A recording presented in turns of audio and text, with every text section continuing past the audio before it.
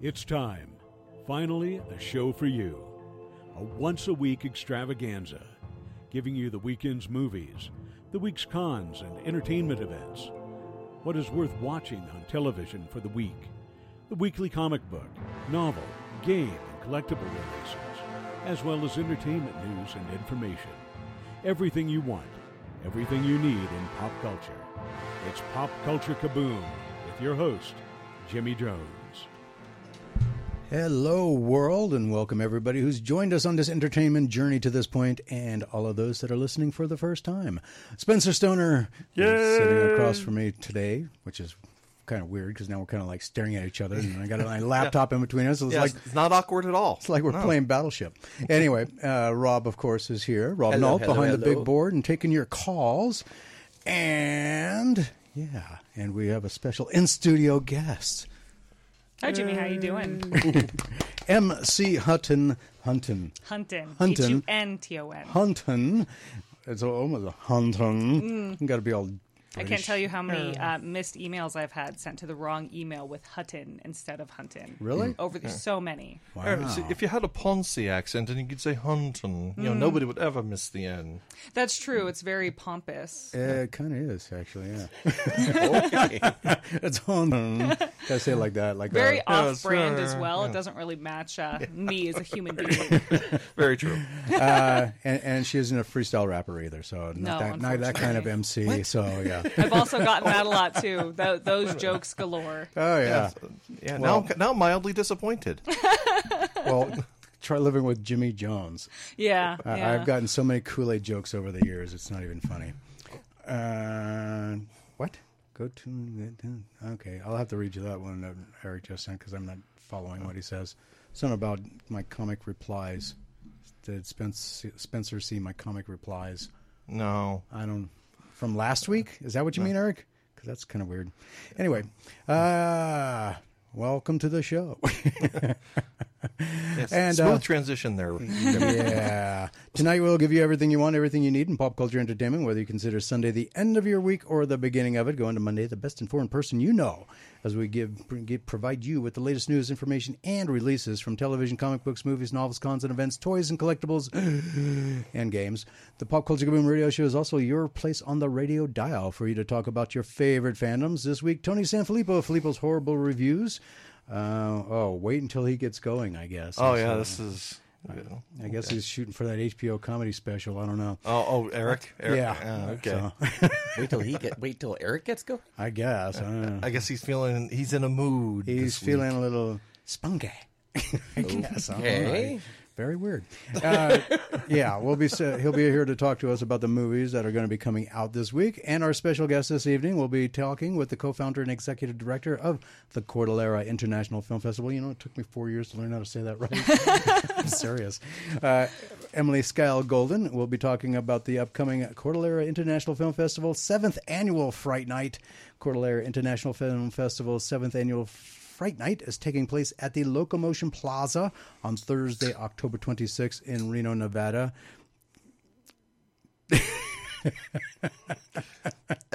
And a sheepish look comes from our engineer. It's like when you're trying to open that snack bag real quiet in the back of class and you don't quite not make that it. loud. I do it all the time. You've been caught red-handed. No doubt. I had to pause just to see if you would finish it off. And like, anyway. Well, like I said, it's usually not that loud. Yeah. So we'll be talking with Emily Skyle-Golden. She'll give you all of the details about the 30th anniversary screening of Hocus Pocus, the bonus spooky short films, the outdoor games, costume contest, and raffle prices.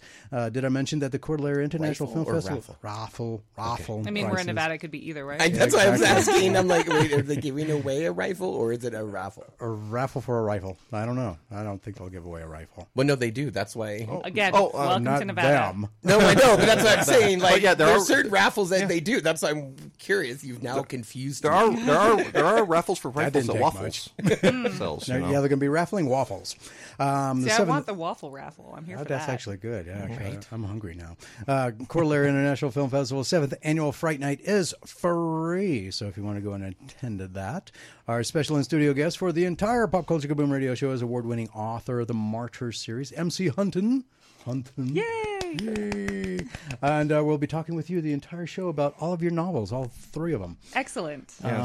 We'll see if she regrets her decision by the end of the show. I will not. I cannot tell you how long I can talk about these books without tiring. It's whether you get sick of me. No. And we'll also be talking about the prequel novelette, Fading.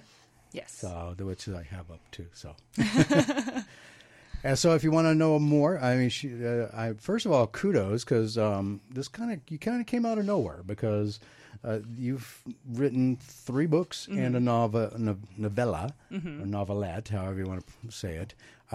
Before that, nothing. But your first novel has won at least 3 awards. Yeah, it won 2, and then it was a finalist in a 3rd. Okay, so 2, one of which was the 2022 Reader's Digest? Writer's Digest. Digest. The Writer's Digest 2022 Best Self-Published Ebooks competition for the fantasy category, first place. Yay. Nice. Yeah, I got to be in the book. Like, my name is in the actual magazine. That was pretty cool to see. And that one came with a cash prize, which felt very nice. Right. Vindication. Vindication. I literally cried in the shower when I got the email. And then, of course, I didn't think it was real. Why were you checking your email in the shower? Well, it was before the shower, obviously. Okay. But I sent... You go cry in the shower so that nobody knows you're crying. Yeah, that's how you do it. It's the way to hide the tears.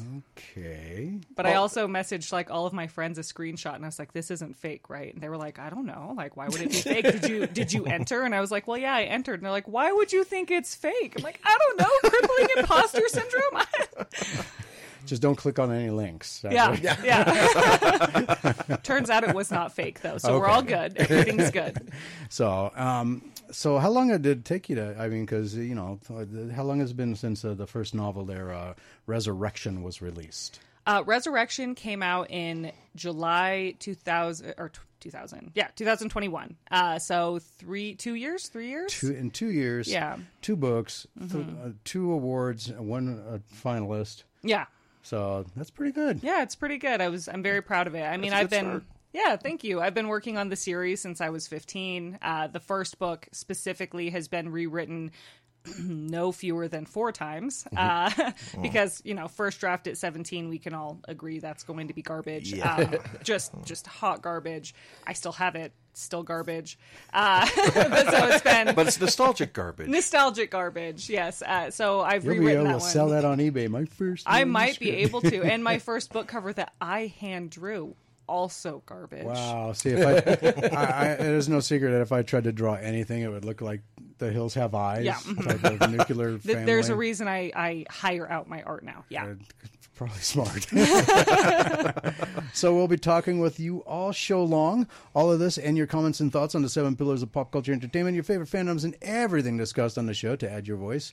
Or if you'd like to talk to MC Hunton, the phone number to call is 775-515-4141, and that number is good during the radio show only, anytime during the radio show. But if you are too shy for the phones, you can always send me a message through Facebook Messenger like Eric in Whittier, California does. Thank you, Eric. Appreciate it. And or you can reach us 24/7 by sending us an email. If I can even find it in here. Okay. I have so much. Did you see how many things I have pulled I do. up here? I see all the tabs. So you're always welcome. It's like what my brain looks like at all times. Ooh, okay. See, Yeah, I'm like, thankfully he has minimum his- tabs. Like, I can't have more than 2 open, or I like. Really? Yeah. I have an embarrassing number. Like, even on my phone, it's not cute. Like, I'm a habitual get rid of all of those. Yeah, thankfully though he has his laptop on silent. Otherwise, we'd hear that weird background music that you can't figure out which tab it's coming from. Wow. I have that too. Unfortunately, Listen, I he's might right. forget some of the stuff that I needed when I opened those tabs. I can't close them. That's true. Absolutely. Serious question. Is there a film entry next year? For what, Eric? A film entry. I guess that may be a question for you. Is there a film entry for next year? Film is not on my radar at this point. Yet. Nothing yet. So if you would like to send us an email, just send us an email at popculturekaboom@gmail.com. Please put in the subject line question, comment, concern, or my fandom. In the body of the email, please add your name. First name only. I don't need your full name, and I will not read email addresses on the phone. Because we do not dox here on the show. No. Yeah. City and state or country that you live in. Then fire away with what's on your mind. I respond to each and every email, and I do read them on air. grammatically incorrect, so make sure you do get your spelling correctly. Also, and even then, you're just still iffy on some pronunciations. Yeah. I also respond to each and every email, and if they are for Spencer or Rob, I will forward it to them to respond back to you. Bear in mind, it will be read on the air unless you specify for it not to be. First up it is Adeem from, what was it? D-A-W-R. Dawarum. What? Dawarum. Dawarum, Ethiopia. Your movie talk is good, always funny. Even what to watch the bad ones. I guess he meant want to watch the bad ones. Okay, I feel bad for you if you want to watch those bad movies. God bless you. I don't know. There's something fun about watching a really awful movie. Like, there's Yes, just there a is. special kind of dopamine hit you get from that. Yeah, if MST3K have proved anything, Yes. it was that. Yes. John from Loomis, California. It seems that the release lists that you used to don't exist anymore. Any chance you can bring them back? I try and get to them. I actually spend like way too many hours making all these lists of stuff that I don't ever actually get to. It's actually on the agenda. Yeah, I mean, Another list. that's what all of these tabs Another down list here of open lists. are A list of for. lists. Yeah, I got a list of lists going on right here, and that's all of every single one of these. That's is why he needs tabs. comic books. Look, we've come full games. circle. Yeah. We try, but life happens. Yeah. 7 pillars are a lot to cover. Yeah, and true. yeah, especially when you're running your mouth the whole time. But I try to get to everything every week, but sometimes it just does not happen, especially when you have an in-studio guest, because there's always some more to talk about when this guest is in studio instead of just a 20-minute phone call. You mean we're distracting? No, I can just get more another in depth. more opinions. And, Yeah, Oh, and excellent. more opinions too, different opinions. Oh yeah, and plus it helps us, spread the pain of those trailers too. Oh, man, yeah. they were. That was some pain. Happy Halloween. Mary from Ponte Verde Beach, Florida. I got to say, I wish you'd take a stance on the current war in Israel. You don't even talk about what's going on. Also, you don't really comment on the Hollywood labor strikes either. Are you afraid to take a side? No, but this is not the forum for any kind of political talk or any kind of geopolitics. If you want those, you can go to any other radio show, pretty much on any radio station, and have a field day there and espouse with people that share the same view of you as you, or argue with people who don't. I don't care, whichever you like to do. This is my designed this show specifically to be a release from all of the chaos and madness of the world, so that some people can listen for 3 hours and be entertained and not drugged down with the debauchery of humanity. And in the case of the strike, we do report on it. I do report on it, yeah. So I That was just a don't. big topic last week. Yeah, exactly. Actually, since it started. Yeah. But Eventually, yesterday we did talk about it, or last week we did. Well, give we a do pretty every good week, and we conversation mention about how many days each one has been in there. We've mentioned the progresses. We've mentioned the Because Some it of the affects drawbacks, yeah. everything. If it doesn't, if the writer's strike affected everything. So, and now the Very actor's relevant strike. to pop culture. Very relevant. Or what's going on in Yeah, but the Middle East really isn't very Pop topical, to pop culture at all. Rachel in Harbor Beach, Michigan. I'm a huge fan of Loki. I think the series is setting up the upcoming big Marvel movies. Yeah, I do too. Yet it seems like you don't want to talk about it. I think you and I discuss it each week. but we try to stay away because Spencer wants to watch it and watched hasn't. it yet. No, And so we don't want to spoil. I'm still suffering a little Marvel fatigue. So I I'm- also have Marvel fatigue. I feel you there. I feel like I'm the only one, so I'm glad to know yeah, I'm but not the only one. so I did watch She-Hulk. See, that's probably what gave you Marvel fatigue. Well, no, I like She-Hulk. I had funny. Marvel. I had Marvel fatigue, but I am a big fan of She-Hulk, and I'm glad that she finally got some time in the sun in the MCU. Now, the last episode or so fell apart a little bit, in my humble opinion, but for the most part, I think that the It was actress great. nailed it. Yeah, no, it's great. mean, I like that. she is a great She-Hulk. Yeah. And I do hope it gets a season 2, and I'll actually watch that, and hopefully by then my Marvel fatigue and will then be he'll catch up on Loki. yeah. And then I'll catch, because my oldest sister loves Loki, so she can't kind of keeps me in the loop. So yeah, and I'm not too afraid of spoilers because it's time travel. There's always going to be spoilers. Yeah, and that's the only thing that really grits my teeth about the whole thing is I am so appalled by just time travel in general. It's like, why am I watching Loki do time travel? It doesn't even seem like he's actually an Asgardian god anymore. It just seems like a normal person. And so it's like him and his sidekick running around doing like detective work BS now. It's kind of annoying. Well, it's kind of is because he's kind of Well, he's like, if we remember, he's now part of the TVA. Like, has it been depowered? Does he have no powers anymore? No, he hasn't been depowered. No, but he he's just part of the seems very TVA now, mortal. So in this, instead of being an Asgardian god. Well, he was never a god anyway, right? He's an ice giant. Frost- Isn't that yeah, frost giant. giant? Yeah, but still, he's still. I mean, he's still powerful. Yeah, Right. exactly. But still. Oh, that brings up continuity problems, but that's not. That's a conversation if we for a want to different talk about day, continuity yes. problems, we'll be here all night. Yes, exactly. I think all you the should. retconning is like dumbfounding. Yeah. Well, that's how it is in comics. So it's like welcome to the real world of comics here for your real All of the fake people world. who have yes. only been involved in Marvel since the movies are finally understanding what's been happening in the comic world for forever. Yes, Yeah. exactly. Right. So I think you should have a special Loki episode. When? Because season 2's already started, so should I have it at the end of the season or Midway break? beginning? Like I used to do that with. catch-up? I used to do that with The Expanse when it first started, Okay. because I'd have Mark Fergus and Hawk Osby, the writers for The Expanse, on. And at the end of the season, I'd have them on to talk about the season, and then I'd have them on before the next season started to Like a talk recap. about, and try and pry some information out of them about the next season. Yeah, trying to work around those blasted NDAs. Oh yeah, and Hollywood has some Spoilers. Did you ever watch The Expanse? I did not. Oh, Yeah, we're going to quickly learn here. If you ask me if I've seen the movie, the answer is probably no. okay. Yeah. My friends have a whole list of movies I haven't seen that's a shared note. Wow. That's basically just designed to guilt me. It works. Really? They just add every movie that comes out every time week. every time we talk and they'll talk about a movie, they'll look at me and be like, Mary, have you seen that one? And I'm like, no. And they just pull out their phones, immediately at it. At least this week, though, you can go, no, but I saw the trailer. I saw the awful trailer. So I don't know when we'd want us to have this special Loki episode and get Tom Hiddleston on the show, or Owen Wilson. Yeah, because that would be easy. Yes. Yeah, if you have their contact information, please provide it to us in Yes. another email. Their publicist or whomever. Can I come for that episode too if they're here? We would like Just- that. I'll sit in the other room. Oh yeah, We're they would with be you here. on that. We yeah. want them as well. Like, They would more than likely be on by Spread the word. phone. But if I could get them in studio. Yeah. So I mean, the best. The close. if we get them on phone, I'll be like, Yeah. Do you mind if we charge you admission if that happens?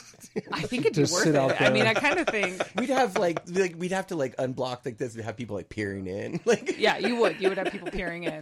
It would be a very No, because the whole show would be like, "Don't lick the glass." Anyway, so join us join me anyway at Dreamwell Comics Saturday, October 28th from 1 p.m. to 3 p.m. for Dreamwell Comics Marvel Trick or Read event.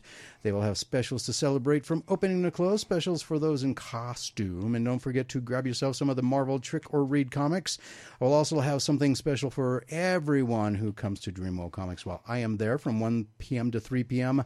if you are in costume. It's like Free Comic Book Day in October at Dreamwell Comics all day long, Saturday, October 28th. Speaking of events, you will have the actual book launch for book 3 of the Martyr series, Devotion, on October 29th. Yes, I will. At 3 p.m. At 3 p.m., 3 to 7 at the Coffee and Comics. The 3 to location 7. You in know, we start the Sparks. show at 6. What's I up know, with that? I know. What's The up one with on that? Bearing? Yeah, the one I'm Bearing. Oh yeah, I love that one. I play It's a great D&D location. there every Wednesday. Yeah, it's a great location, and I mean, Coffee and Comics in general is a great local Oh, business. yeah, they're great. They're great people. They're there. great people. Like, I really enjoy patronizing them as a consumer. Like, I just like to go down to Coffee and Comics. That one is pretty close to my house too, so I can just zip on by whenever I want. It's a larger location. They have a full bar, which is part of the very reason we're going there.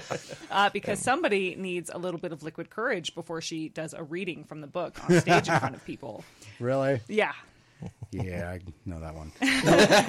Actually, not to kind of. Well, I only got a couple of seconds here. you Anyway. got 45. You're good. 45 seconds. When my very first show ever playing bass for a band, It was quite shocking because I don't know how they got the gig, but we opened for Death Angel. I don't know if you know who Death Angel is. Nope. You're like, oh, that's impressive. I have no idea who they are. So like it was the Mountain View Theater in Mountain View, California. But it could have 500 people in it, and that was my first show ever in front of 500 people, and I heard every note that I played wrong. Yeah. Literally, I was like, why is my bass so loud? Everything you stumble over, every little mistake, it's very clear. Yeah, when you're mumbling, like, yeah, I can hear that. All right, and that brings us to the end of the first 20 minutes. If you'd like to give us a call, 775-515-4141. If you have any questions about the Martyr series for MC Hunton, or if there's anything you want to comment on thus far, feel free to give us a call. Otherwise, we'll talk to you on the other end of this break. So don't go anywhere. We'll be right back with Moa.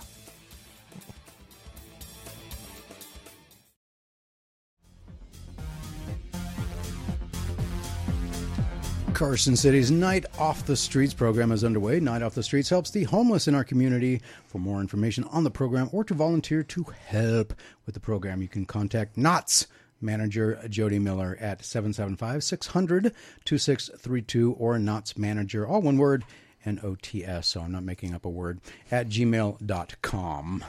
All right, now that that's out of the way, back to the Pop Culture Kaboom radio show with our special in-studio guest. Maybe it helped if I had my headphones on correctly. There we go. MC Hunton, and you are joining us. And just one more little tidbit of upcoming stuff, and then we'll get into the Phoenix question of the week. There are 322 days until Carson City, Nevada's first ever pop culture and comic book convention, KaboomCon. 97 and Now Productions will be putting on KaboomCon Saturday, September 7th, 2024, 10 a.m. to 6 p.m. You can follow KaboomCon on Facebook to keep up with details of everything you will see, everything you can do, and actually everything you can eat, too, because now they have some food vendors. Yay! Nice. Yay! We're not going to starve. Hungry Hogs is going to be there. The Bus Boy Mobile Cuisine is going to be there, as well as the Crafty Cookie, and Bonfire Coffee. Oh yeah, coffee. Oh yeah. Well, okay. So that's for Jimmy. What other coffee? What other things are they going to get for other people to drink coffee? I don't know, but hey, all I need is coffee and cookies. I'm good for a whole day. Well, yeah, you're going to be probably intravenously fed from that trailer. True. I'm not going to deny that, but yeah. So more announcements will be coming, as well as when tickets will be available. And MC Hunton, you're going to be at KaboomCon. I am going to be at KaboomCon. Yeah, I'm stoked to be a vendor at KaboomCon, actually. It'll be fun. This will be your first event ever in Carson City? It will be my first event in Carson City, yeah. Nice. But it will be my fourth event of 2024, I believe. Wow. I think. Wow, I might busy. be missing my counts of what events I'm going to. I don't have the list in front of me. Well, I'm let unprepared. me see. You've been at... you were at RageCon, you were at ArieCon, and you were at the Silver I was Age not. I Comic-Con. missed ArieCon. What? Yeah, I know. I missed ArieCon. I was out of town, and I missed the punk rock flea market this last summer because I was out of town as well. But I was at the Silver Age Comic-Con, RageCon, and then I'm going to be at at the punk rock flea market again this November. The Flea's the Season on the 11th and 12th. I'll be there as well. November 11th and 12th. Okay. Which is interesting. That'll be November 11th will be my 5th anniversary on the year. Nice. So, congratulations. 5 years on doing the Pop Culture Kaboom radio show. All right, let's get to the Phoenix question of the week, which was actually an interesting one this week and very difficult. You had to really think about it. So if you want to respond to this, you'll have plenty of time to think about it. In the spirit of Halloween, music has always been a part of holidays, and Halloween is no exception. From the Monster Mash to Dragula, I Cast a Spell on You to Your Nightmare. Do you guys know who did all of those songs? Your Nightmare is the only one's not popping in my head instantly. That was, man, not five. What it was, I had it off the top of my head too. Anyway, but it's gone. Oh yeah, but Boris with the Monster Mash, Rob Zombie Hawkins. with Dragula. I remember the Bette Midler version of "I Cast a Spell on You" because of Hocus Pocus. Yeah. Really? See, I'd never seen that movie. My wife my wife and my daughter love that movie. How have you not? Hocus Pocus is like, I watched Hocus Pocus last night, actually. Like, how have you not seen that? Like, I know I just Very said I've like carefully. never seen Trust movies, me. but this is one I've seen. Okay. Yeah, don't you feel ashamed now? No, I don't. I will not be shamed into anything. The Phoenix question of the week: what song, not the artist, is the scariest, creepiest song that sticks in your memory every Halloween? Who wants to go first? I don't care. Okay, go ahead, Rob. All right. So, by all means, the scariest, creepiest song has got to be "Nightmare on My Street." Oh, my street. Will Smith and DJ Jazzy Jeff. Oh, really? Wow. Because when I hear completely that, forgot I about really that one. want to scream. Because it's so annoying and it's so Oh, so bad. if that's what we're going It off is into, like the every worst. song my kids listen to is on my list. It is like the worst, like pop, like it's like so bubblegummy rap that like it just is so ingratiating. And if you start to hear it, and that's the thing that stuck me was like, you know, that gets stuck in your head because like once you hear it, you're just like, oh my god, it's stuck. My kids listen to a song called Gummy. You get that that word like twitch, where you yeah. did. You Wanna got a die, little. so Wow. Okay, Spencer. Well, when it comes to me, you know, the one song you just cannot avoid. I mean, absolutely. I mean, as much of an earworm as "Nightmare on My Street" is, I mean, you cannot avoid Michael Jackson's "Thriller." yeah, Oh, okay. I mean, That's good. that one. I mean, and the music video. yeah, and the music. Yeah, I remember when that video premiered. Okay. Yeah, I saw the behind. They showed the whole behind the scenes thing with John Landis, Michael Jackson turning into the were-cat. Yeah. And then him doing actually dance. becoming a zombie. Yeah, and it's become such a staple that, you know, there's a zombie pub crawl in Reno that the culmination, the big finale, is doing the Thriller dance under the Reno arch. Arch. I think it was my first October after I moved to Reno. I was downtown Halloween weekend, and we found a class that was teaching you how to do the Thriller dance. the Thriller dance for the pub crawl. I was in college and therefore not old enough to do the pub crawl, but I did the dance class. I learned the dance. Really? Yeah. Wow. What happened to the day? I see. I was such a loner. Any but public gathering I was not attending. So if I was to even do that, I just watched the freaking video. I mean, we watched that on replay and replay and replay to get those moves see? down. Yeah, Oh, I yeah. wouldn't have to take a dance class. Yeah, I mean, and you got to feel bad for poor Rockwell because he has another one that's kind of a staple there. You know, I always feel like somebody's watching me.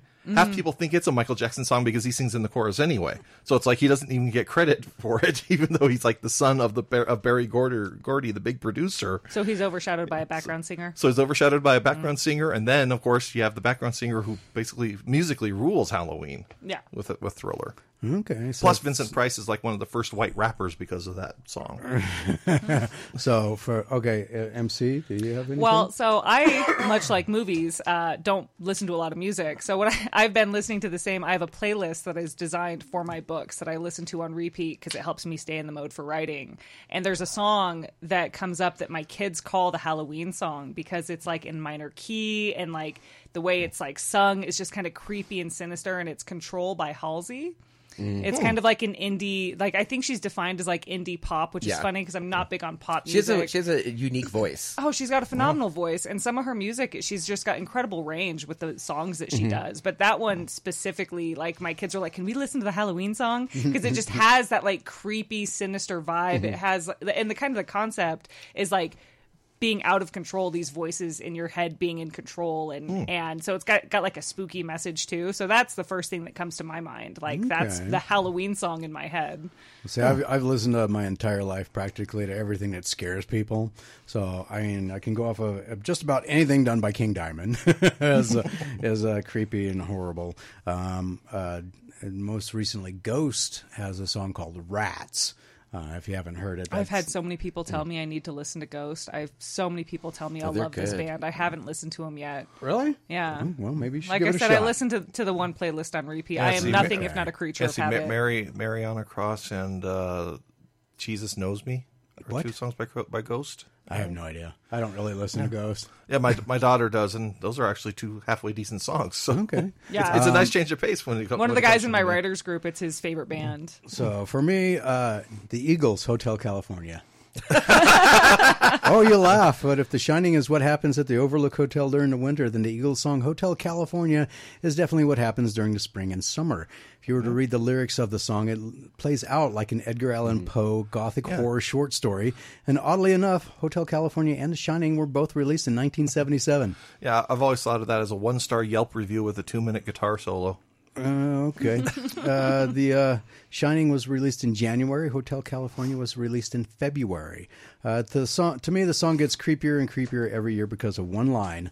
And I'm going to read it like an Edgar Allan Poe thing, too. So I called up the captain, please bring me my wine. He said, we haven't had that spirit here since 1969. I was going to say that's the same lyric. And still those voices are calling from far away, wake you up in the middle of the night just to hear them say. Is that not Edgar Allan Poe? Oh, yeah. That feels Do bad. love it. Love Edgar Allan So Poe. that is the creepiest song I can think of. And it has absolutely nothing. And oddly enough, I don't know what the heck the song's supposed to be about. But if it's not about the Overlook Hotel, I don't know what they were going for. I think it's about lost love. Most songs are. Yeah. It's Okay. the In some Eagles, way too. or It's a safe another. bet. Lost Love? Yes, it's the Eagles. Whatever you want to say about them, they are good storytellers when it comes to their songwriting. So, I think a lot of the 70s had like storytelling in their songs versus Yeah, which now is- it's more about can we repeat the chorus 18 times Yeah. and Well, then yeah. throw in a couple lines. Well, because you have like "Stairway to Heaven," beautiful lyrics, written by one anything person. by Fleetwood Mac. Yeah, and nowadays you have something written by like Doja Cat, written by 18 people, and it's just like the same 3 words over and over and over. Right. I don't know. It's kind of funny when you say it like that, though. And then all I can think of is AC/DC's Big Balls. It's like, oh, yeah, great storytelling there. Or Purple Rain. At the end of the day, I think we can just agree there was bad music in every generation. Yes. Yes. Oh, yeah. Although the funny thing about Big Balls by AC/DC, my sister actually made me a playlist because I'm a Superman fanboy. Mm-hmm. She actually had that as the very last song on the playlist, just because. And I was driving at the time. I almost drove off the road. I was laughing so hard.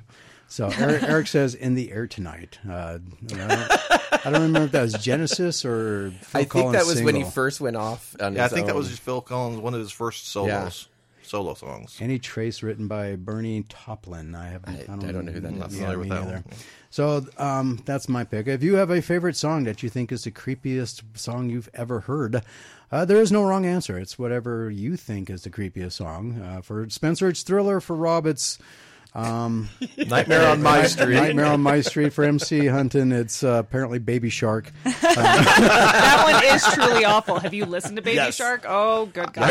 I learned how to play that on harmonica for my Oh, daughter. that's unfortunate. Yeah. Yeah, it is. You learned how to play that on harmonica? Yeah. Wow, I would not even waste my time.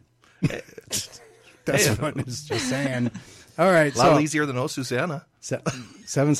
775-515-4141 if you'd like to call and let us know about your what you think is the creepiest song you've ever heard. All right, so the big story: the SAG-AFTRA strike is now 94 days in, and reports surfaced that a number of major names, including George Clooney, Emma Stone, Ben Affleck, Taylor Perry, and Scarlett Johansson, met with SAG-AFTRA leadership, including Fran Drescher and Duncan Crabtree Ireland. That's a real person's name. Mm-hmm. Wow, Oh, we got a okay. caller. Oh my gosh, we got a caller. To discuss the state of the strike. And hello, caller. You're on the air. What is your first name and where are you calling from? Hey, it's Robert from Dreamwell. Sorry to interrupt your sagging. Our sagging. I think that should be interrupted at first before sagging. Yeah. It's good go on forever. Okay. Yeah, probably. Not forever, but a very long time. So Yeah. what's on your mind, Robert? Hey, I've got one real quick for you. Songs from the Big Chair, Tears for Fears. The track Listen. Listen. Listen by Tears for Listen. Fears. Yes, if you listen to that song, it's creepy. Okay. All right. Well, thank you. I used to take, we had a place called Quest Haven, which was old one dirt road lane kind of thing with overgrown trees. I used to take dates out there, and I'd put that on. So Interesting, you're you were saying you're drawing- the creep. Yeah. Wait, you say it's a Exactly. creepy song and you put it on during a date? I know, Like on right? purpose? It was awesome. Only for you. Did you lock the doors too? Did you have the power lock so they lock them and then start the song? I used to have I had a convertible, so they could jump out if they wanted to. If they wanted to. But there's nobody out there, so there's nowhere to go. Okay. I mean, reading the lyrics, it's yeah, I can see this. It is creepy. If you hear the actual melody and everything to it, it's a really creepy song. Yeah, actually, I remember in the movie Donnie Darko, they did a really creepy version of Mad World by Tears for Fears. Oh, sweet. Wow. Okay, yeah. Well, I don't understand what all this weird language is underneath each word, but... Well, there you go. Okay. All right. So, listen okay. What else is on your mind, Robert? Not much, just hanging out here. So, Okay. got the radio on, everything's good. All right. Well, thank you for the All right, we'll see you next week. Looking forward to the That's trick or read, on yeah. Saturday. Yep. Yeah, it's going to be All right. fun. It's going to be a lot of fun. So. All right. I won't be in Yay. costume, though, but I'll be there. Actually, this is my costume. You're not going to dress up as the same one and see how many people get it wrong again. No, not this time. But okay. That was fun. Yeah, it was. Oh, you should wait till you see the video from when I was at Coffee and when Spencer and I went to Coffee and Comics and for the fundraiser for Cosplay for Kindness. And, Oh, yeah. Oh, that was fun. I did the same thing and actually got people on video getting it wrong. But yeah, actually, bet. but And that actually, was- I that was was surprised the how many people second got it time. right, though. Yeah, there was quite a few people that got it right, and then of course when I tell them, they're like, "Oh, I never saw that movie."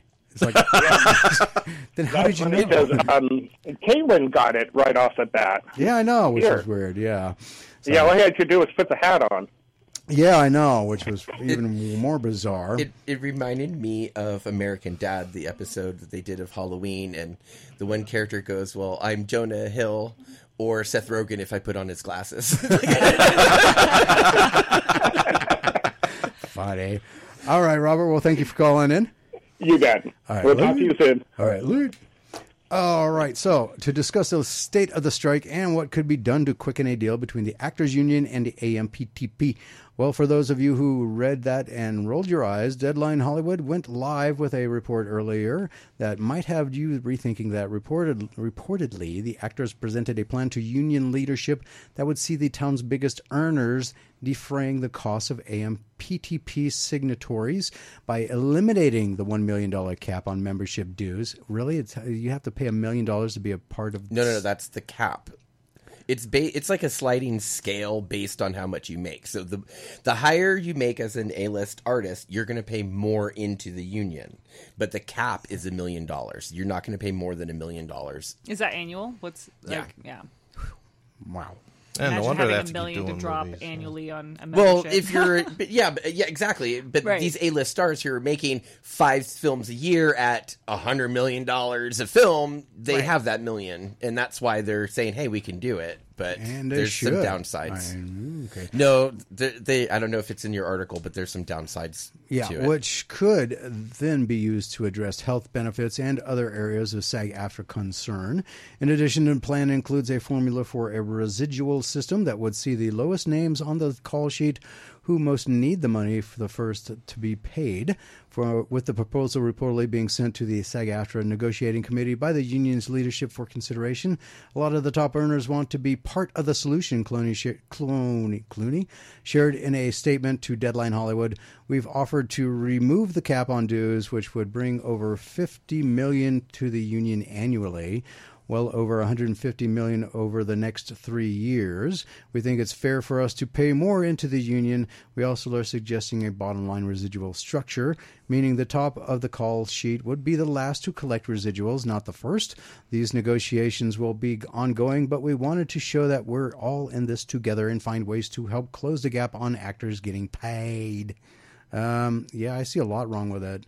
First off, a union getting $150 million over 3 years. I mean, that should go to instead of them taking this money from the people making the money, and maybe if anyway. Well, Fran Drescher actually addressed it, and she stated that it's actually illegal because of the way that unions have to be funded. Yeah. They can't be funded by basically like donations like that. So they would love to do it, but they can't. They'd have to like restructure exactly the whole entire how a union works, like, which how, of course would change the tax, everything, the tax status, and which so would change this. It's a grand gesture that unfortunately falls flat No, it's a because million, of not a grand. it's a million gesture. yes, a million gesture. And we're late. But we are. Sorry. So we'll be back right after this.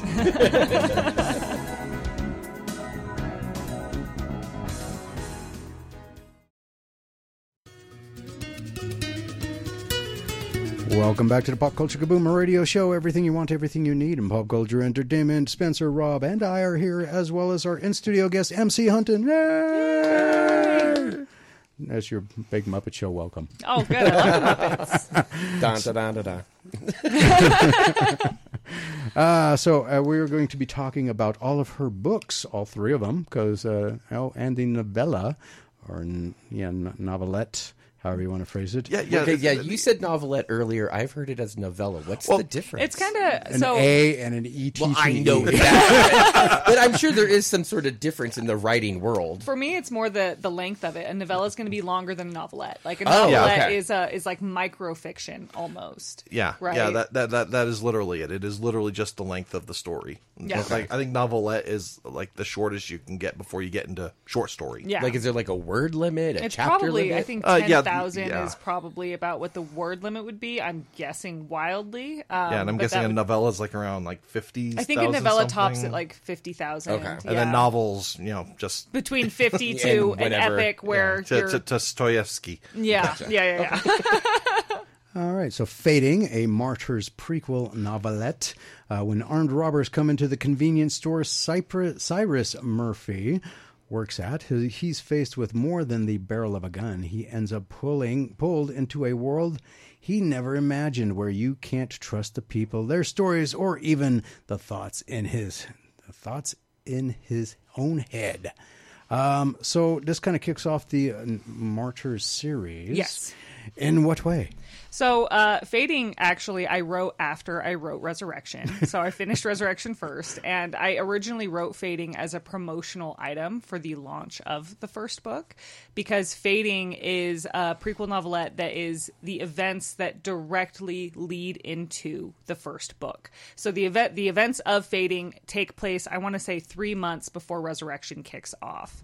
And I've heard mixed reviews, and by mixed reviews, it's probably 90-10, for people who liked reading the first book first without the novelette, and then reading the novelette second as like filler information, like they get to have more context. Mm-hmm. But if you have Fading first, a lot of my readers have said like it gives away, it doesn't really give away, but like the drama in the first 3 chapters of book 1, you have more of an idea of what's going to happen if you've read the short story. And if you haven't read the novelette, I just switched between them. If you haven't read the novelette, you don't have that context, so you're a little bit more caught off guard. So it's a little more foreshadowing. Yeah, it's a little bit more foreshadowing, yeah. Which leads into Resurrection, which is book 1 of the Martyr series. Mankind has been at war since the dawn of time, and mankind is losing. Welcome to New York City. Yeah, that's about right. Where the 7 deadly sins are not just a myth. They're ruthless, powerful beings, so volatile, so pervasive that their corruption has become ingrained into the very fabric of human society. For eons, the sins have brought out the worst in mankind, quietly forcing it to its knees, viciously removing anyone and anything that stood in their way. It has been a long, losing war with no end in sight, until Darius Jones, no relation, joins the fight. Darius finds himself with the Martyrs, an organization standing as New York's last line of defense against the sins, and he's thrown into a world he never could have imagined, full of senseless violence, unfettered hatred, yeah, it sounds like New York, and a supernatural evil that is spreading further and faster than ever before. Now Darius must question everything he thinks he knows about what it means to be good in a world dominated by so much evil, and discover if he has what it takes to be a part of this war, if he even wants to be. So that is the kind of synopsis for Resurrection. So is it like the actual 7 deadly sins? Yeah, so the premise basically is that the 7 deadly sins are not myths. They are real pervasive spirits, entities, whatever you want to call it, that actually possess human beings. And from there, basically turn their hosts into these supernatural baddies that can wreck house. And they are It's like a possession type of thing? it's like a possession. It's a possession essentially, and they basically like turn into these supernatural entities that are just, they're stronger, they're faster, they're immortal. They can be killed, but they don't age, right? That kind of thing. And they are doing a lot of work as far as systemic corruption, just deep inside of society, rather than just unfettered violence, though that also happens. They just do that under the surface. And then you have your resistance group, which is this ragtag team that is dwindling, trying to stop them without the real tools that they need to stop them, until our main character comes in and turns out he can fix a lot of their problems. Okay. So what made you gave you the idea to do a novel or even a novel series about the 7 deadly sins? Well, the really quick and dirty answer is I was raised Catholic. So that helped a little bit. Having some kind of a religious upbringing, that kind of concept was just in my wheelhouse. I no longer identify as Catholic. I'm more agnostic than anything else. But I had a lot of that religious upbringing where... And I had a cousin read my book once and go, you could totally tell you were raised Catholic and not necessarily stoked about it. So it has that underlying theme in there for sure. And the 7 deadly sins have always fascinated me. I did a lot of research on them. Fun facts that never really come up is each sin has like a color associated with it, an animal associated with it, all of these kinds of things. Oh, cool. Also not technically in the Bible. They're in like a different writings from some other pope is where that kind of came from. But I've always just been fascinated with the concept. I think it's really interesting to dig deep into these vices that we look at, and what that would mean if like an entity is driven by that vice, right? As kind of a concept. So is that something? Oh, go ahead, Rob. I was just wondering. So you said they're powerful or and whatnot. Now, do their powers incorporate that specific vice, or do they have like access to all the 7 vices? Or... No, so the vices are more of an influence on like personality and like how they function. So like, for example, one trend that I have in there is that gluttony is almost always in charge of and corrupting like judicial systems, police forces, first responders, that kind of thing. Anywhere where you have these systems, particularly like the police force, where they take a lot, and the military is a good example. They take a lot of resources. They're gluttonous for resources. In a concept like that, greed is involved in Wall Street. Pride is a CEO of a huge pharmaceutical company, and he hikes prices up, right? Things like that. So it's more personality driven, and also, I mean, this is getting deep into the book. We'll probably have no context here for you. I'm about to confuse a bunch of people, but like how they choose the hosts that they possess even is driven by their personalities and their vices. So like lust is going to specifically possess people who are attractive and have social influence, right? Versus wrath, who doesn't care about that and might possess for totally different reasons. Gotcha. So just out of curiosity, because since you did all this research into the 7 deadly sins, is there any mention of it or any kind of history of it outside of the Catholic religion? I mean, so like in India or not really Japan? The 7 deadly sins, but other cultures. And I could look up my notes. I have them in my massive document of notes of reseach that I did not bring with me. Other cultures. You came unprepared. I didn't bring the binder. I have a binder actually, and I didn't bring it. No, other cultures. She has to use a hand truck for. That's how. Right. Yeah. Other cultures have similar things. There are similar ones in Indian cultures, and like in Islam, there are similar theories and similar elements that you are looked at as like vices. I read the Bhagavad Gita, which is actually in my book. Like we reference the Bhagavad Gita in the first book. And that has reference of a bunch of human vices, which includes many of the 7 deadly sins, but also others. And then if we look at cultures even beyond typical, monotheistic faith, if you look at Greek culture, if you look at Greek mythology, like what is Zeus if not lust, right? The god of war, right? Ares is wrath, right? You can find these kinds of vices under different names in multiple multiple mythologies around the world, because typically we ascribe, especially in polytheistic religion, we assign human traits and human, fallibilities to these deities. And so like Hera is envy. Hera is full of jealousy. Like the whole point of Hera is jealous rage, right? And that's true for almost any like polytheistic culture you're going to look at, like any faith out there. Their gods are going to kind of fall in line of, whether it's the 7 deadly sins, it's some kind of like, this character is based off of this human experience. I was just wondering if you could kind of associate a cross correlation between cultures. Well, and that's actually brought up in the book specifically, is that they track the sins through history by saying like Zeus probably existed and he was a sin. Yeah. Right? But they didn't know that. They called him a god. Right? Yeah. I always find books that could do stuff like this very interesting, and this is a very interesting angle. It's like in the book Good Omens by Neil Gaiman and Terry Pratchett. Thank you very much. It's like you had War, who was a war correspondent, and so they thought that person was always just on the ball where the hot spots were, but didn't realize that they were bringing this hot spots with them. Right. And Famine was a diet guru.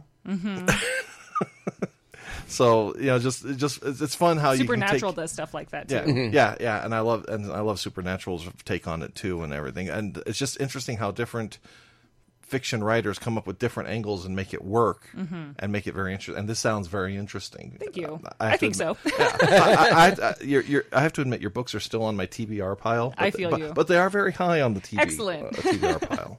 So Eric wants to know, do you flesh out your character before writing them, or does the character evolve over time as the story goes? Both, actually, and it depends on the character. My main characters, like the main core cast, right, those are all very fleshed out ahead of time.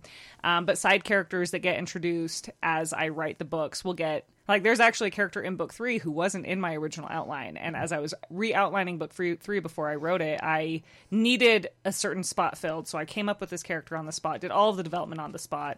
And throughout the course of that book, he became a huge deal. Like, I was surprised by him. I was like, I can't believe he's this awesome. Like, I love this guy. And I wasn't anticipating it because he was very off the cuff.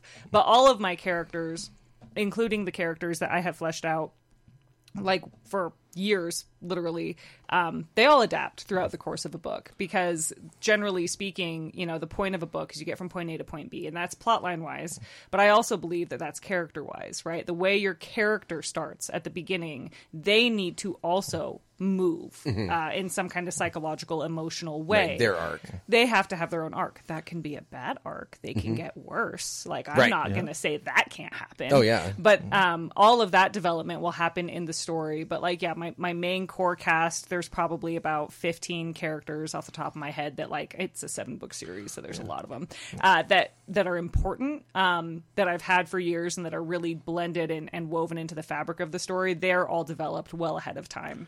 I hope that answers your question, Eric. Well, I was just kind of wondering, have you ever written a part that, you have an outline, you start writing a part in the character and you kind of get stalled out and it's like the character's going, I wouldn't do that. Mm-hmm. Yep. Mm-hmm. So you have to go back and change it. Yeah, no, I've had that happen. And more often, so my outlining, I am insane with my outlines. Okay. Like, my outline for book 3 itself was like, I want to say like 20,000 words long, like just a ridiculously detailed outline. And that in and of itself, like, changes as I write it. Like, as I'm writing, the outline shifts and I have to redo it anyway. Yeah. Eric says he's impressed. It's been 19 years since whatever that thing you said, the book or what. Since I've been working on it? No, the blah, blah, blah, blah, Gita. Oh, the Bhagavad Gita? Yeah, that one. yeah, the Bhagavad Gita. It's a good book. Yeah, it's been 19 years since he read that. So I think he was impressed that you knew anything about it. Yeah, I read it for book 1. Yeah, okay. All right. So, all right, we're going to hit that break on time because we got coming up next on the phone will be Emily Skyle-Golden from Cordillera International Film Festival. We're going to be talking about Cordillera's 7th annual Fright Night and everything that you'll be able to do with that. So, with that being said, cue the music, maestro. Or don't.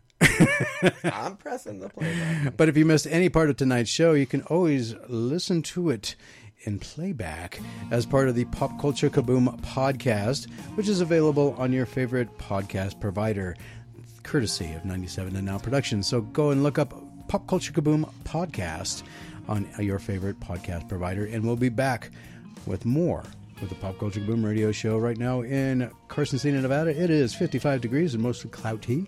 If you're out driving, then you'll know what kind of the traffic looks like. With that being said, we'll be back with more, so don't go anywhere.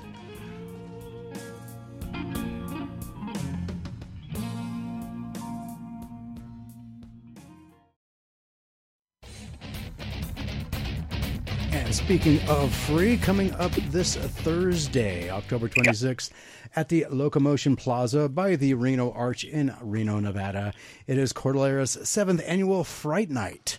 And here to tell us everything that'll be going on with Cordillera's 7th Annual Fright Night is Emily Skyle-Golden. She is the co-founder and executive director. I almost got it confused. I almost said CEO. Executive director of the Cordillera International Film Festival. And how are you? Good. How are you? Thanks for having me on. Good. Welcome back to the show. And we're going to be talking about Fright Night this time. So what is going on with Fright Night? Because you got a lot of stuff going on, and it's free to the community and family friendly. The gates open at 6 p.m. Are there really going to be gates? Yes, actually, Locomotion Plaza actually has gates. It's kind of funny. But yes, it is. The doors open at 6. And we're going to tell people to start being ready to watch films and start activities at 6:30 versus 7:15. So I'm glad we're on with you to kind of get the word out, just because we think the sun's going to go down a little bit more. But there'll be food trucks, there's games, we have the $1,000 entertainment package, costume contest, and of course we're showing one of Cordillera's award-winning Thrills and Chills films from 2023. And then celebrating the 30-year anniversary of Hocus Pocus, because the very first Cordillera Fright Night was Hocus Pocus screening. Wow, that's cool. We're just talking about Hocus Pocus earlier in the show, actually, because out of everybody here right now, I'm the only one who hasn't seen it. So. Which is almost a travesty. Yeah, no. It is. No. I find that potentially morally wrong. Potentially. I think we can agree it just is morally wrong. Yes, Wow. I like it. I like All it. right. This is not a morally gray area. Yeah, okay. I'm immoral. I don't We're care. going to have to, like, strap it There you in. go.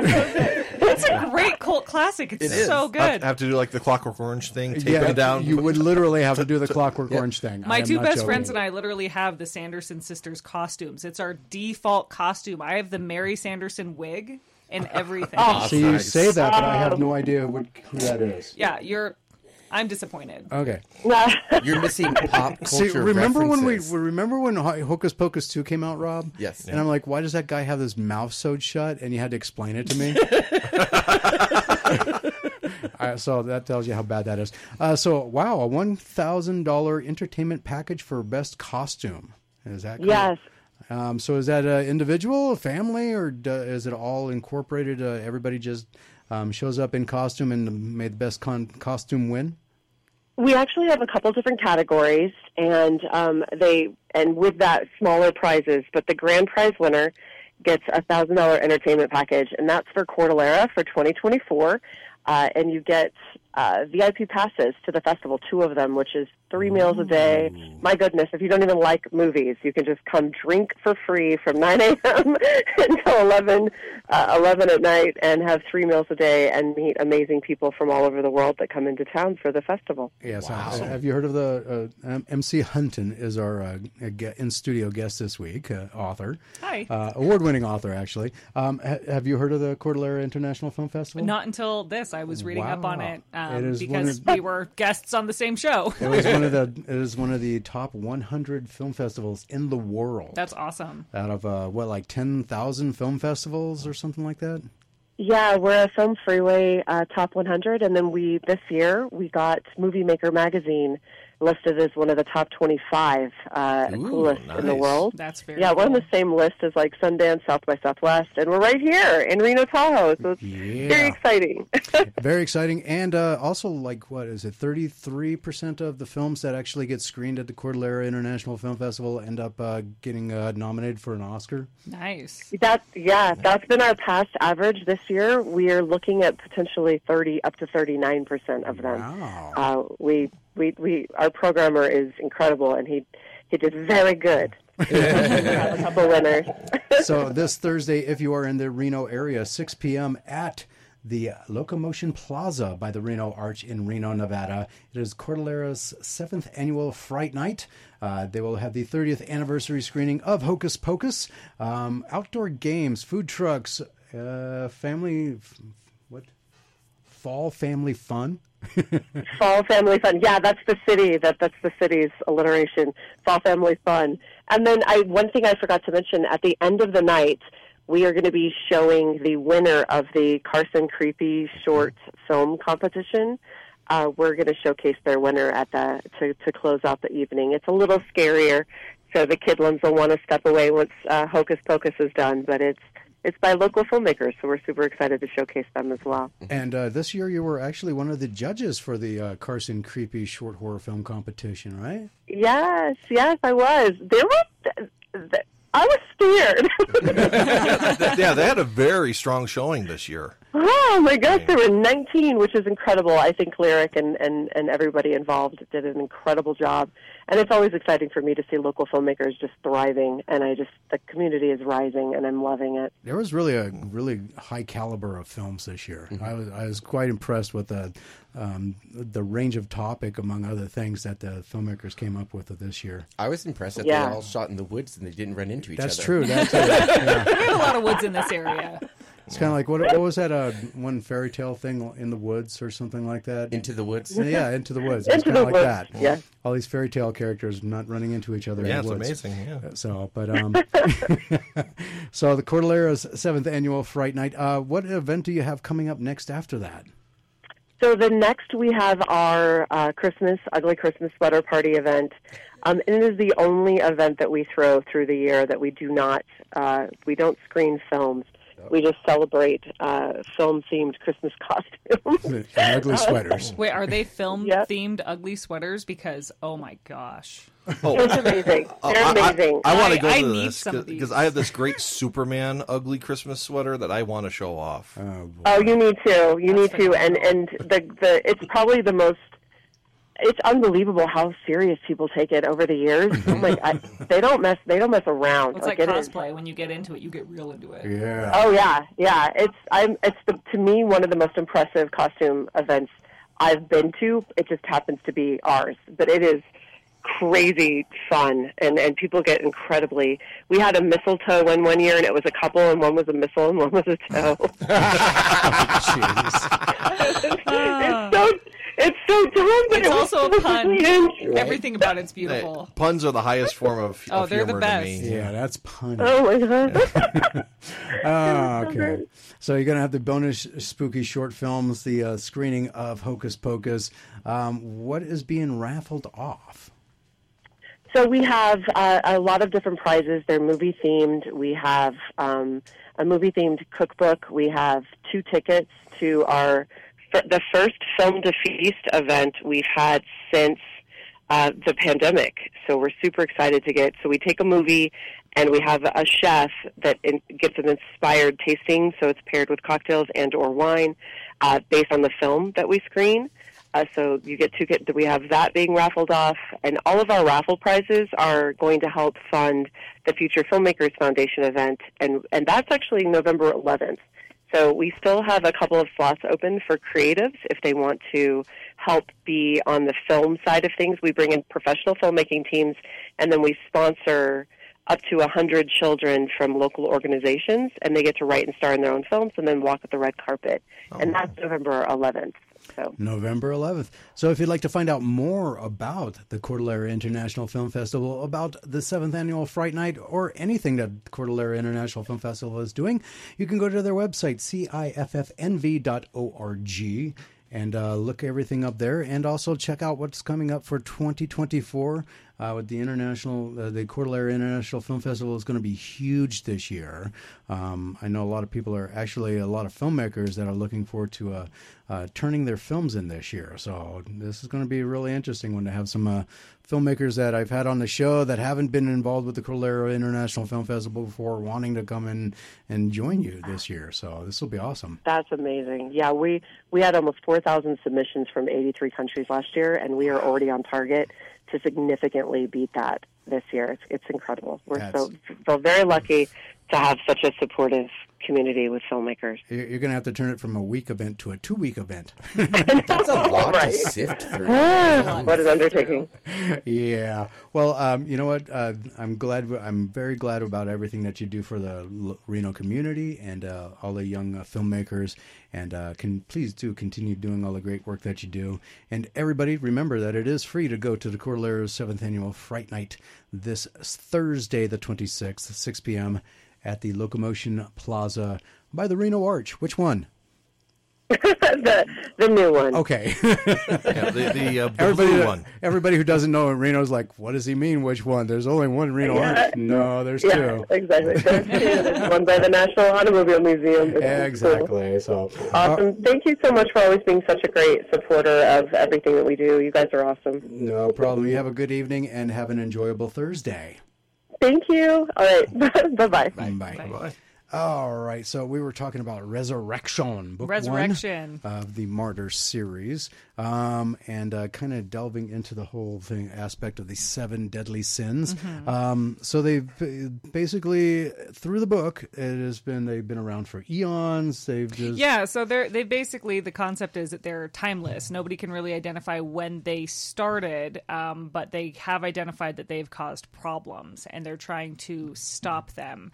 And pretty early on in the book, like all my friends are going to yell at me for giving any spoilers away, but pretty early on in the book, you learn that there's the 7 virtues that are opposite of the sins, and they're the only things that can get rid of them. And the main crux of the story falls on identifying, finding these people, bringing them in, hoping they want to join the war in the first place, and whether or not, even if they want to, if they can successfully destroy the sin without getting destroyed themselves first.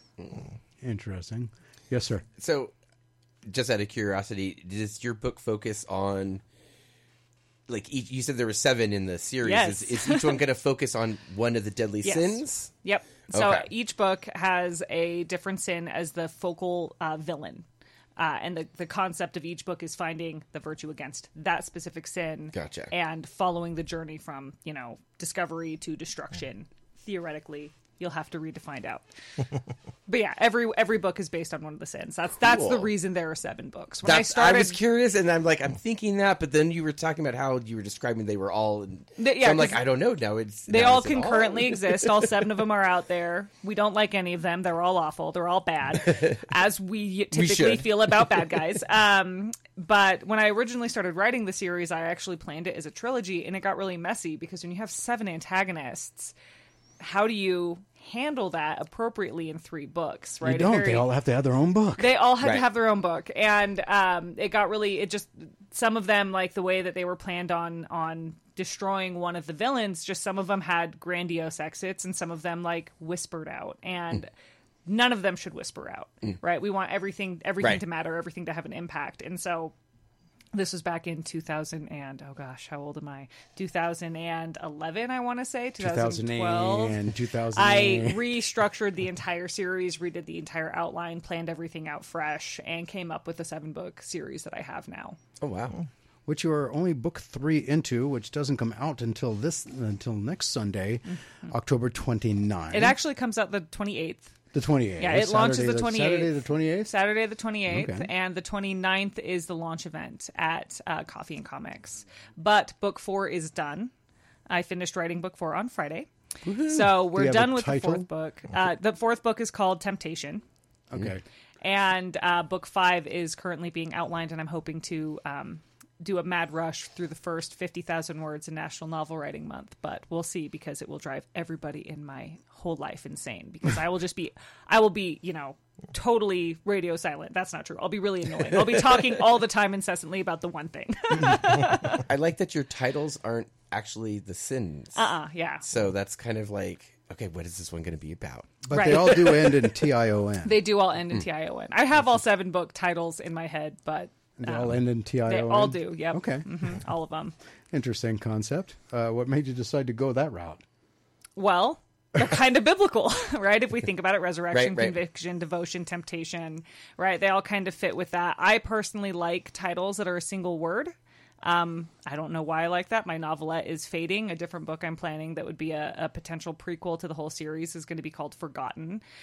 So I tend to like single word titles personally. And then for a series, I like titles that feel cohesive, that they feel like they belong together. Right. And when you do single words, It's easier to do that. it's easier when they rhyme. It's easier when they have, or if not rhyme, they Inflection. have a thread. There's some thread that pulls them together. Okay, interesting. When we get back from this break, we're have a going whole to minute. be. I know, but I got to set it up here before We've so missed we don't one of go them. We over, missed the yeah. lead into one of I them. don't One want of to get in them. trouble for doing that again. Yeah, we get too interested in our conversation. We lose Well, track when we of get time. back, we're going to be talking movies with Mr. Tony Sanfilippo, and also then after that, we'll get into book 2, which is Conviction. And so that'll put us at about halfway through the show already. Excellent. So that tells you how fast things are going by pretty quickly.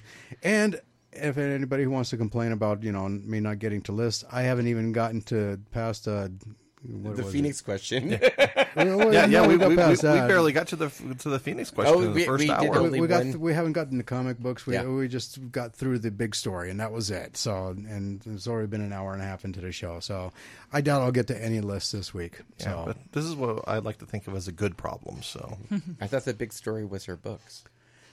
wow. I'm the big story. Aw. Oh, good thing it's radio. Anyway, with that being said, when we get back, it'll be movie time with Mr. Tony Sanfilippo. I really want. This is going to be interesting, getting a female's opinion of movies. I think you'll excellent. be the first. Besides Rhonda. yes, But that's when Rhonda's been sitting where you're sitting, though. But Rhonda hates anything that's above 1970. I know, and it's great. It's actually awesome when she had to do them, because she's like, hated it, touchdown. I really hated it, espresso. yeah. I was gonna say, didn't she have like a double espresso? Yeah, that wasn't even below. she has some really touchdown? colorful terminology for it. But anyway, Double we'll be espresso. doing the movies with Tony Sanfilippo when we get back, so don't go anywhere.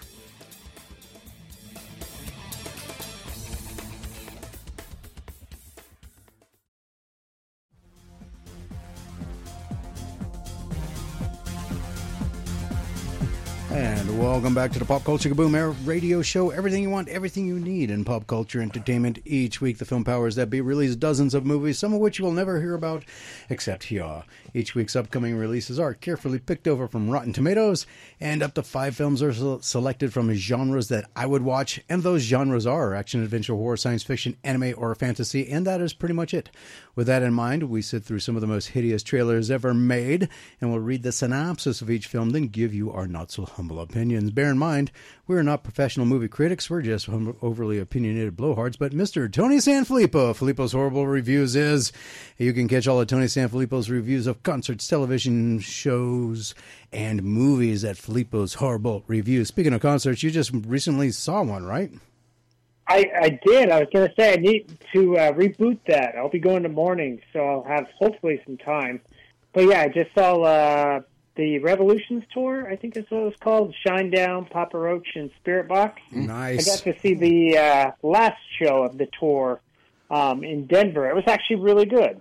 Awesome. So you're not Yeah. traveling this week.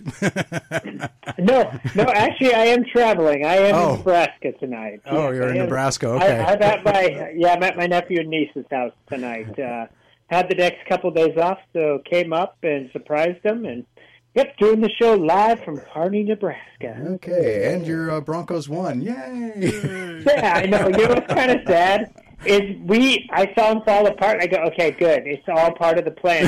All the other quote unquote tanking teams won today, and it would have put us in a better spot. So it's kind of, I won't cuss, but dang if you do, dang if you don't. So it's okay though. You always got to hope for a win, and it was ugly, but we got it. So we'll take it. At least they're not as bad as the Carolina Panthers. They're dyslexic and think 0-6 and being at the bottom means that they're winning.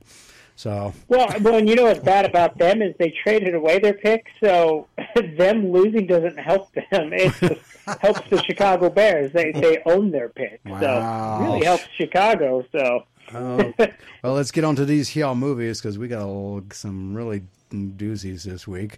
Buddy. Oh, yeah. So here on the Pop Culture Kaboom radio show, we utilize the carefully crafted and patented Pop Culture Kaboom movie rating system.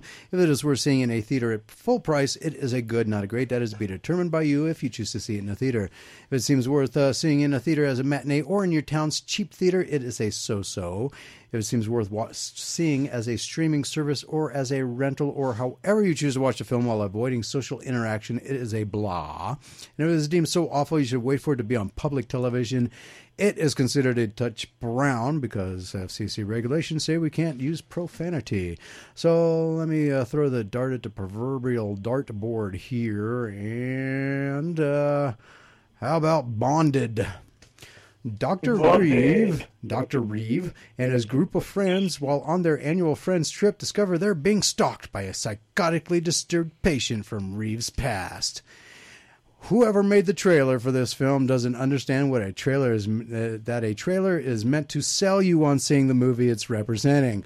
I have no idea who is who, why they're doing what they're doing, or what any of it has to do with anything. And now my thoughts on it is longer than the synopsis, which, by the way, told me more than in its run-on sentence than the entire trailer. I'm giving it a touch brown. I felt the same way. I watched the trailer, and the entire time I was like, I don't know anything that's happening. I have zero context for who these people are. I don't know why they're scared. Therefore, I don't know why I'm expected to be scared.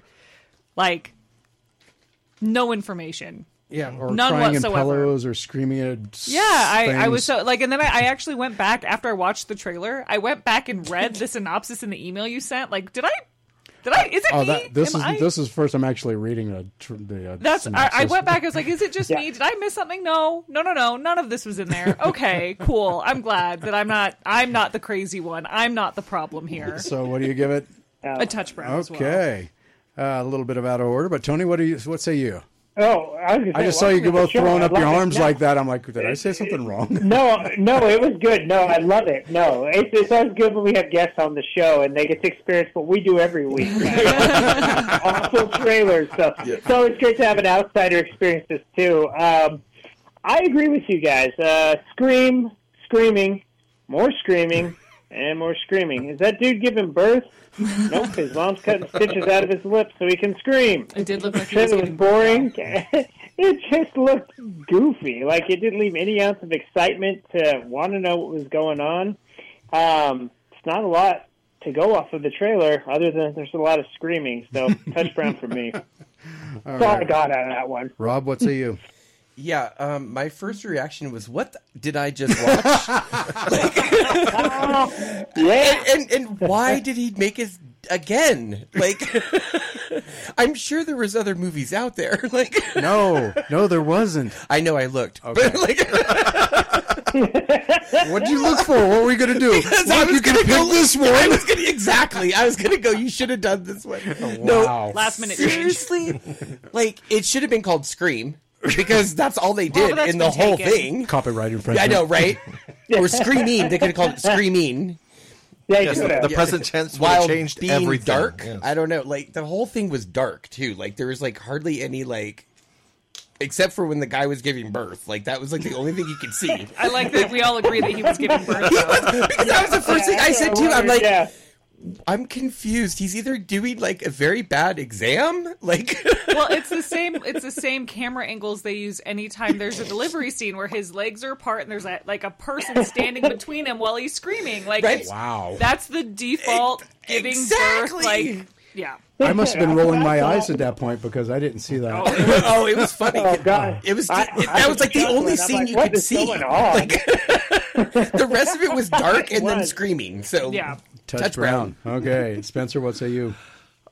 You know, when I first watched this, I was eating some snacks. Yeah, you know, I had some trail mix going. Okay, and when I was watching it, it's like, did I look down a little too long? I mean, we were in a hospital, and then all of a sudden we had somebody screaming and going, ah! It's like, okay. So I actually watched it again because it's like I watched it again because like, okay, I must have missed something because I was too busy, you know, eating raisins. But no, the trailer, it just felt like it was incomplete. And then It's I read, also short. yeah, and then I read the synopsis, and I'm like, that's the plot, and you're supposed to get that from the trailer, yeah. And I'm scared at how close my brain is to MCs right here now because I feel pretty much the exact same way, which means, you know, got to pretty much rate it the exact same way. All right, a big brown streak for Bonded. Tony, what's next? Oh, let's go with some Inspector Sun and the Curse of the Black Widow. When a spider detective boards a seaplane to San Francisco after finally capturing his arch nemesis, a murderer on his flight draws him into a plot that threatens both the human and bug world. That was so saturated with sarcasm. That was good. That was- Inspector Sun. He wants to spin webs, but she's a Black Widow, and she's a widow of death, and she is so the killer of this movie. I don't know. There's a bunch of bugs on a plane, some mystery murder whodunit. I have no care in the world. I made it 1 minute and 14 seconds into this pile of poop, and I stopped it. This is 2 weeks in a row. I stopped the trailer, and you know what? I'm just done. I want to watch something else. Touch Brown. Okay. Wow. I don't know I if this. can't do some of these ones. Yeah, I don't know if this was for children or adults with the mental capacity of children, but I can tell you this: it's not for me, and I wouldn't recommend it to anyone that has arachnophobia. Actually, I wouldn't recommend it to anyone. Period. If you do, then please heed my words. Touch Brown. All right, Spencer.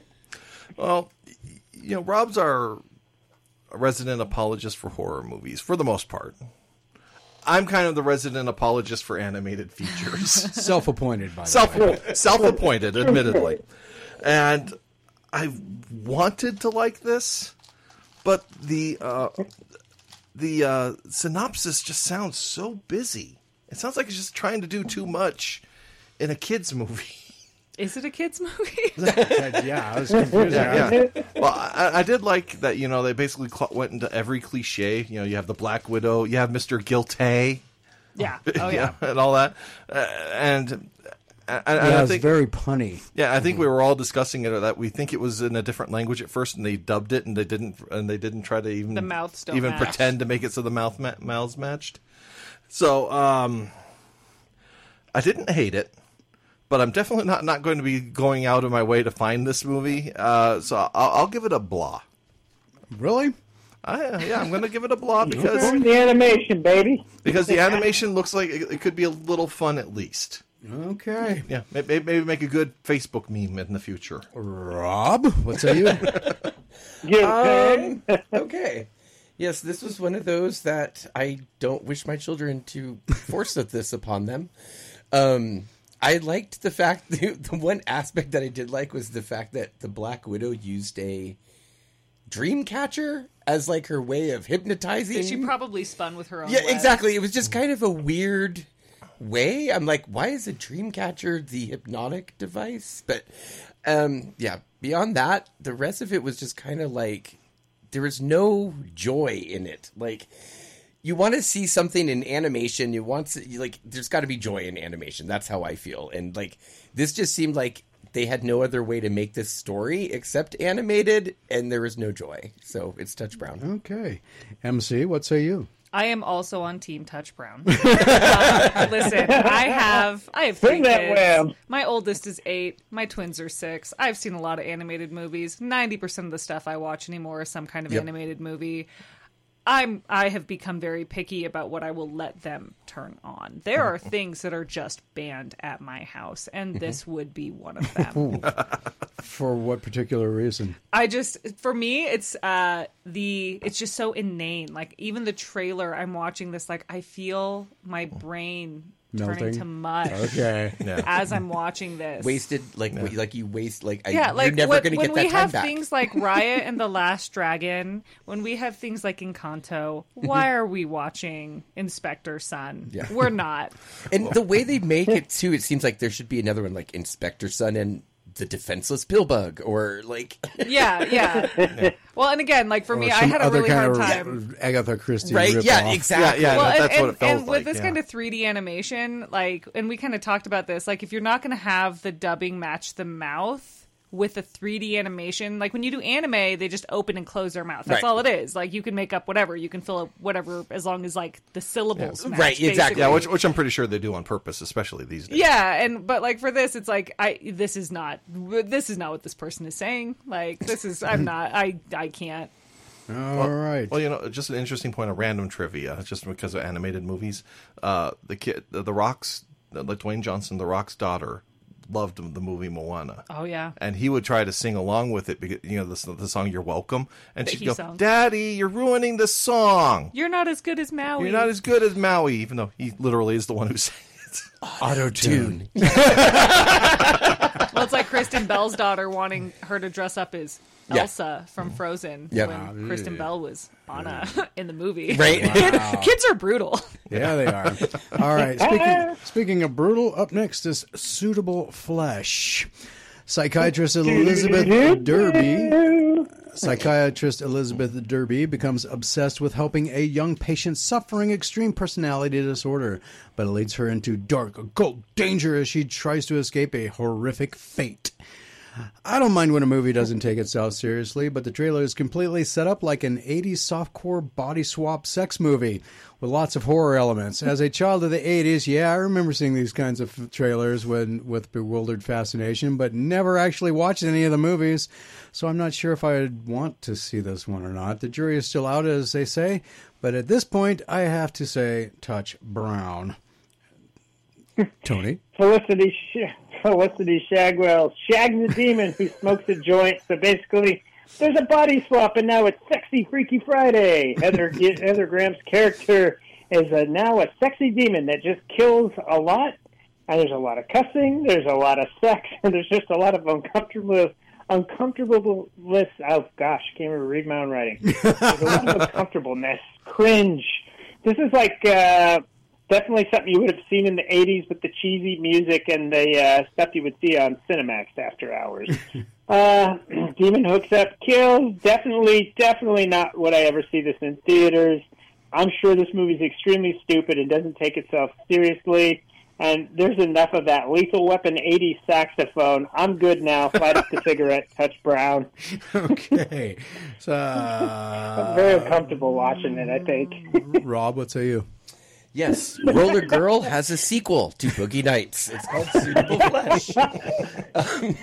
Oh man. Yes, actually, I liked this one. It was very campy. I like the camp. I know you did. And just the fact that this totally reminded me of Heather Graham back in Boogie Nights, and that's exactly why I referenced the Roller Girl. But yeah, no, I'm definitely going to probably see it. I won't see it in the theaters, but I'll definitely see it when it comes up. Okay, so it's going to be a blah. It's going to be a blah. Spencer, what say you? And he's got time. I got a little time. Okay. Well, it had a promising start. I mean, it was kind of weird, but it's kind of like, okay, we got it interesting. But then it said it came from the universe of H.P. Lovecraft in that weird pink script, and I'm like, from the universe of what? And then basically the only Cthulhu element is the guy muttering into the phone, going. Or me every Sunday doing the cons and events. Yeah, or sounded like Jimmy doing his best impression of the Tasmanian Devil. Yeah, I could do actually a really good impression. Yeah, that's what I'm saying. What the hell, man? Well, actually, yeah, but yeah, your impression of the Tasmanian Devil is probably better. Yeah, but so it just kind of devolved and unraveled, But, it does have some good reviews in it, but I'm not a big person on reviews, which is ironic considering we're literally reviewing the trailer. But, I'm kind of with Rob on this one. I will not see this in a theater. But I probably will catch it if my wife thinks it might be mildly interesting, so blah. She might think it's one of those, like, Hallmark. No, I don't think you can make that mistake. That's not a mistake you can make. I was going to say, is Hallmark, like, mixing with Skinemax now? I guess. I don't know. I've never watched either channel, so I don't know. I have no idea. I'll just say to those two security guards. Anyway, so we'll get MC Hunton's opinion of Suitable Flesh when we get back from this break. Oh, we had to get that in there at the end. Yeah, absolutely, yes. Felicity.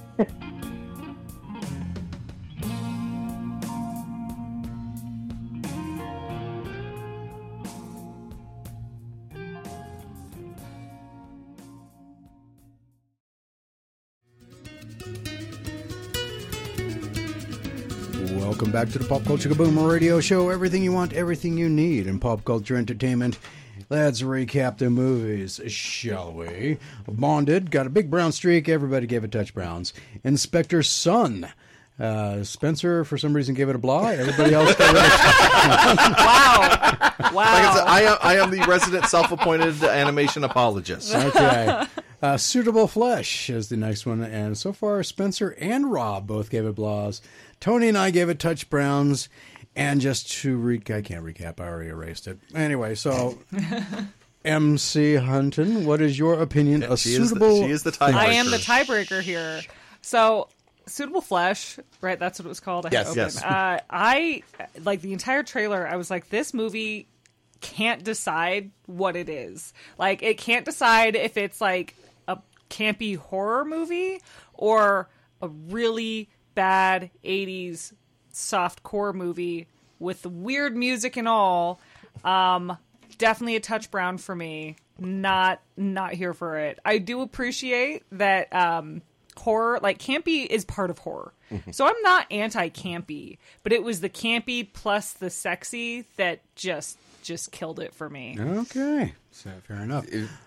Yeah, that's why I'm kind of unsure, but because I'm not definite, it sucks. That's why I gave it the blah. And this could be one that might actually surprise me because there's something to be said for really campy satire that I love. Oh, yeah, like Serial Mom is great satire in that regard. Serial Mom. With Kathleen Turner? I haven't seen it. Yeah. It's great. Oh, yeah. You should, when you get a chance in the next 20 years. Yeah. Excellent. Put it on your list after sometime the in the next 7 20 books, years. after the kids are grown up. Excellent. Perfect. I have a really long list. It's not going anywhere. Right. You're okay. You can put it on low on the list. All right, we got 2 more movies to get through. Tony, what is next?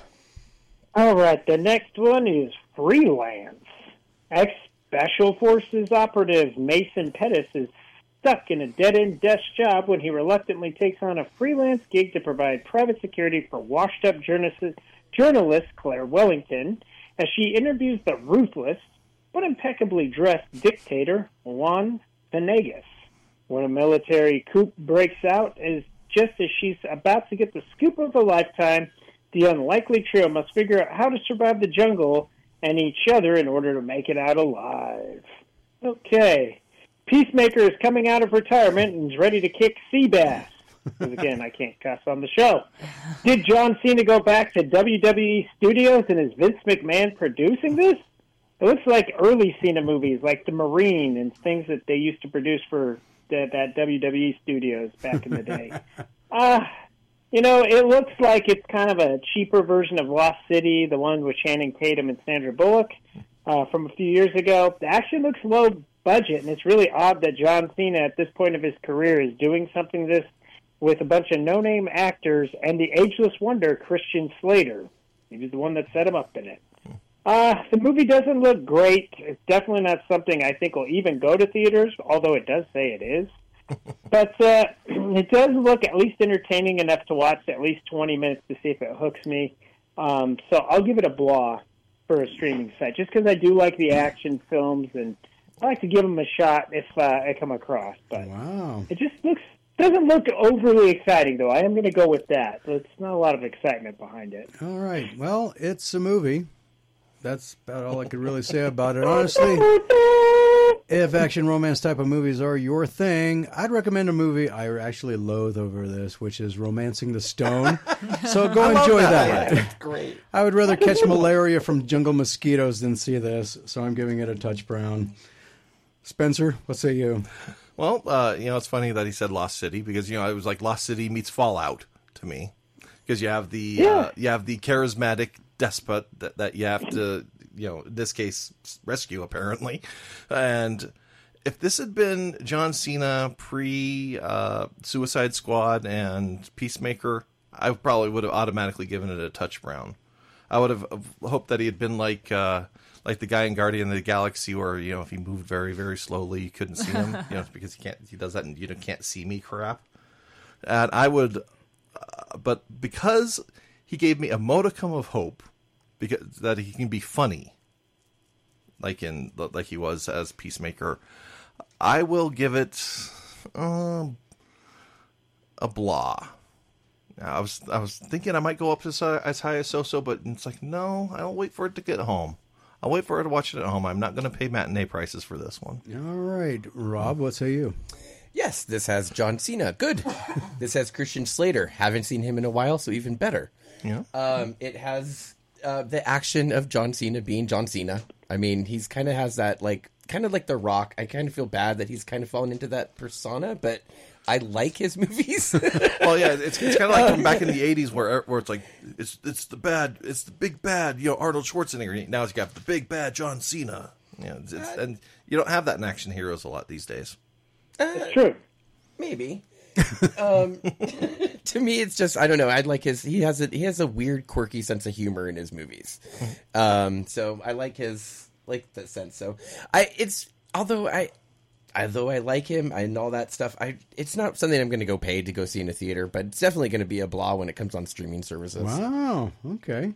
MC, what say you? So if everyone is picking the things they're apologists for, bad action movies is probably one of mine. I love a bad action movie. Like, Shoot 'em Up is one of my favorite movies. Oh, I love that movie. It's so good. Commando. I actually haven't seen Commando. What? I know. Oh. I Put set that my on the list 20-year list. On the 20-year list. It has been 20 years. It's been more than 20 years. Alyssa Milano was like 7 when she made that. So I love a good campy action movie. I also like you mentioned John Cena being a little bit like The Rock. I kind of feel that way too, where are they phenomenal actors? No, nobody can pretend that that's true. You're gonna watch a John Cena movie, you watch the Rock movie, right? And you're like, I know who they're gonna be. Mm-hmm. They're gonna be the same person they are in every movie. It's not gonna be great. No. But as people, they also do really cool stuff in their personal life. And John Cena has fulfilled more Make-A-Wish Foundation wishes than anybody ever. Yep. So I just kind of by default like him as a person. And then the female, obviously love interest based on the trailer is Alison Brie, who I also really enjoy. Yeah. And so would I pay to go to see this in a theater? No. So this is going to be a blah for me, mostly because I don't go to theaters. But if a friend of mine was like, hey, I was going to go see this campy movie, do you want to come with me? I would probably tag along, but I wouldn't choose to go to that movie. It's a blah for me. Well, I lone wolfed it on that one. You've done that more than once, Jimmy. It reminded me of that one that The Rock did with the guy from American Pie. Rundown. Yeah. I love the Rundown. Yeah. Well, I am one movie away from just flatlining this week. All right, which means that it is time for that 400-pound gorilla in the room this week, which is Five Nights at Freddy's. The film follows a troubled security guard as he begins working at Freddy Fazbear's Pizza. While spending his first night on the job, he realizes the night shift at Freddy's won't be so easy to make it through. And that's your synopsis. That's all you get. So, I will never feel the same going to a Chuck E. Cheese's again. Based off the popular horror survival game Five Nights at Freddy's, it has a huge following, and I'm not sure exactly why. No, I haven't played the game, but I have had it described to me much in the same way this trailer describes the movie, with generic jump scares, overused horror tropes, and illogical circumstances. I hope the fans of the game franchise won't be disappointed, but I have nothing but secondhand information about a game and, well, the trailer of this movie, which looks very, very generic. I might see it just for the fascination, but I ain't going to the theater for it. I will actually give it a blah. Tony, what say you? You like Scooby Shaggy, the Hunger Games kids are like totally going to Chuck E. Cheese for mischief. Yeah, Raggy. It's Five Nights at Freddy's. The kids, I think younger generation knows what this is. I know of it, never played it. The movie takes place in Nebraska, so that's fitting that I'm doing this tonight in Nebraska. I did not see any weird pizza places along the way, but I also didn't look that hard. Basically, this movie has animatronics that come alive and torture and kill. It is done by Blumhouse, and I'm a big fan of the stuff that they do. They typically do even PG-13 horror movies rather well. I don't expect it to be the greatest thing on the planet, and I'm not going to go see it in theaters, but I'll definitely check it out streaming. It looks interesting enough, so I'll give it a blah. Oh, okay. Rob? All right. Five Nights at Freddy's meets Chuck E. Cheese becomes this movie. I actually, my kids have thoroughly invested in all of the games, so I actually know, a little bit. I'm not into the huge lore, but I am kind of intrigued to see if, Matthew Lillard is going to be William Afton or not, because that's kind of... Who? He's, the guy who's behind it all. Matthew Lillard is the guy who played Shaggy in the live action. I know who Matthew Lillard is. I know he did know who the character was, but that's the thing. Is he him? Is he not him? So I don't know. It's going to be intriguing for me. My child has planned a party because it's coming out on Peacock at the same time. Wow. That is going to be live, which they just moved now to Thursday.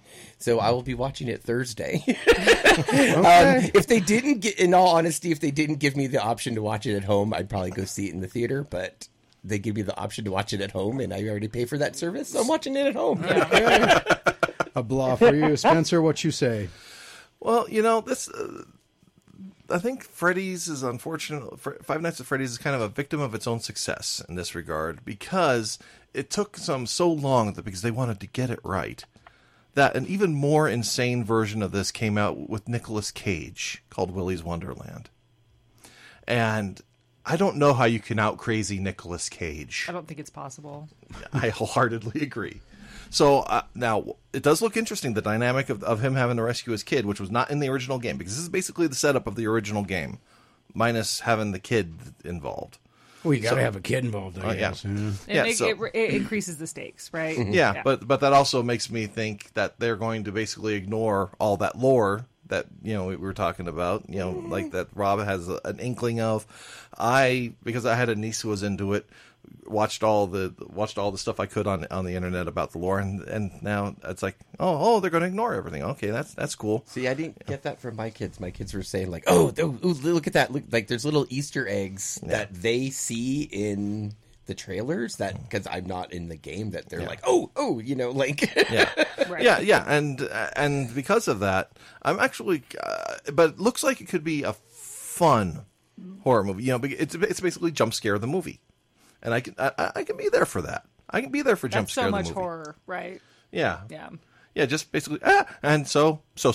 Wow. I won't pay full price, but if I can get a good group together, I'll go to the movie theater for this. MC? I like how a lot of us are like, so this child in my life is the reason I was introduced to this horrifying animatronic nightmare. I like that's how all of us have come to understand Five Nights at Freddy's. Because for me, it's my nephew. He's 9.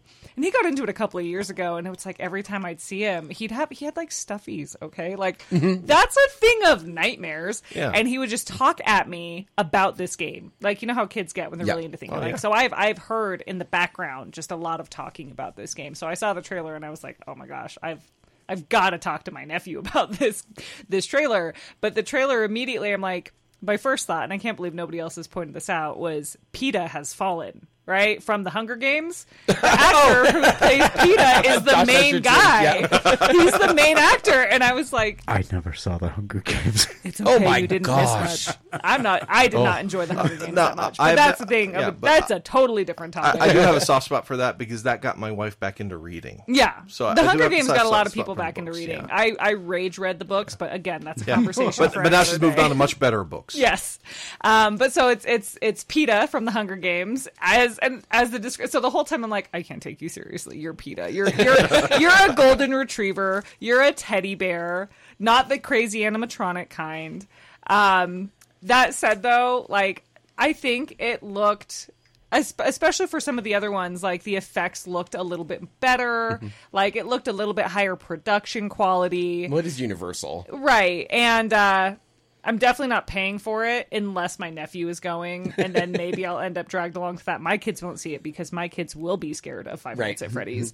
So this is going to be a blah for me. I'll probably end up like, okay, let's be real. I probably won't end up watching it on streaming services with my zero spare time, but if I were to watch it, it would be streaming. Wow. All right. Well, Five Nights at Freddy's, the 400-pound gorilla in the room has lived up to its name. As Spencer gave it a so-so, and MC Rob, Tony, and I all gave it blahs. Suitable Flesh, Rob and Spencer gave it a blahs. Tony, I, and MC gave it a touch brown. Inspector Sun and the Curse of the Black Widow. Spencer gave it a blah. Everybody else gave it a touch brown. Everybody else with sense gave it a touch brown. Freelance, everybody gave it blahs except for me. I gave it a touch brown.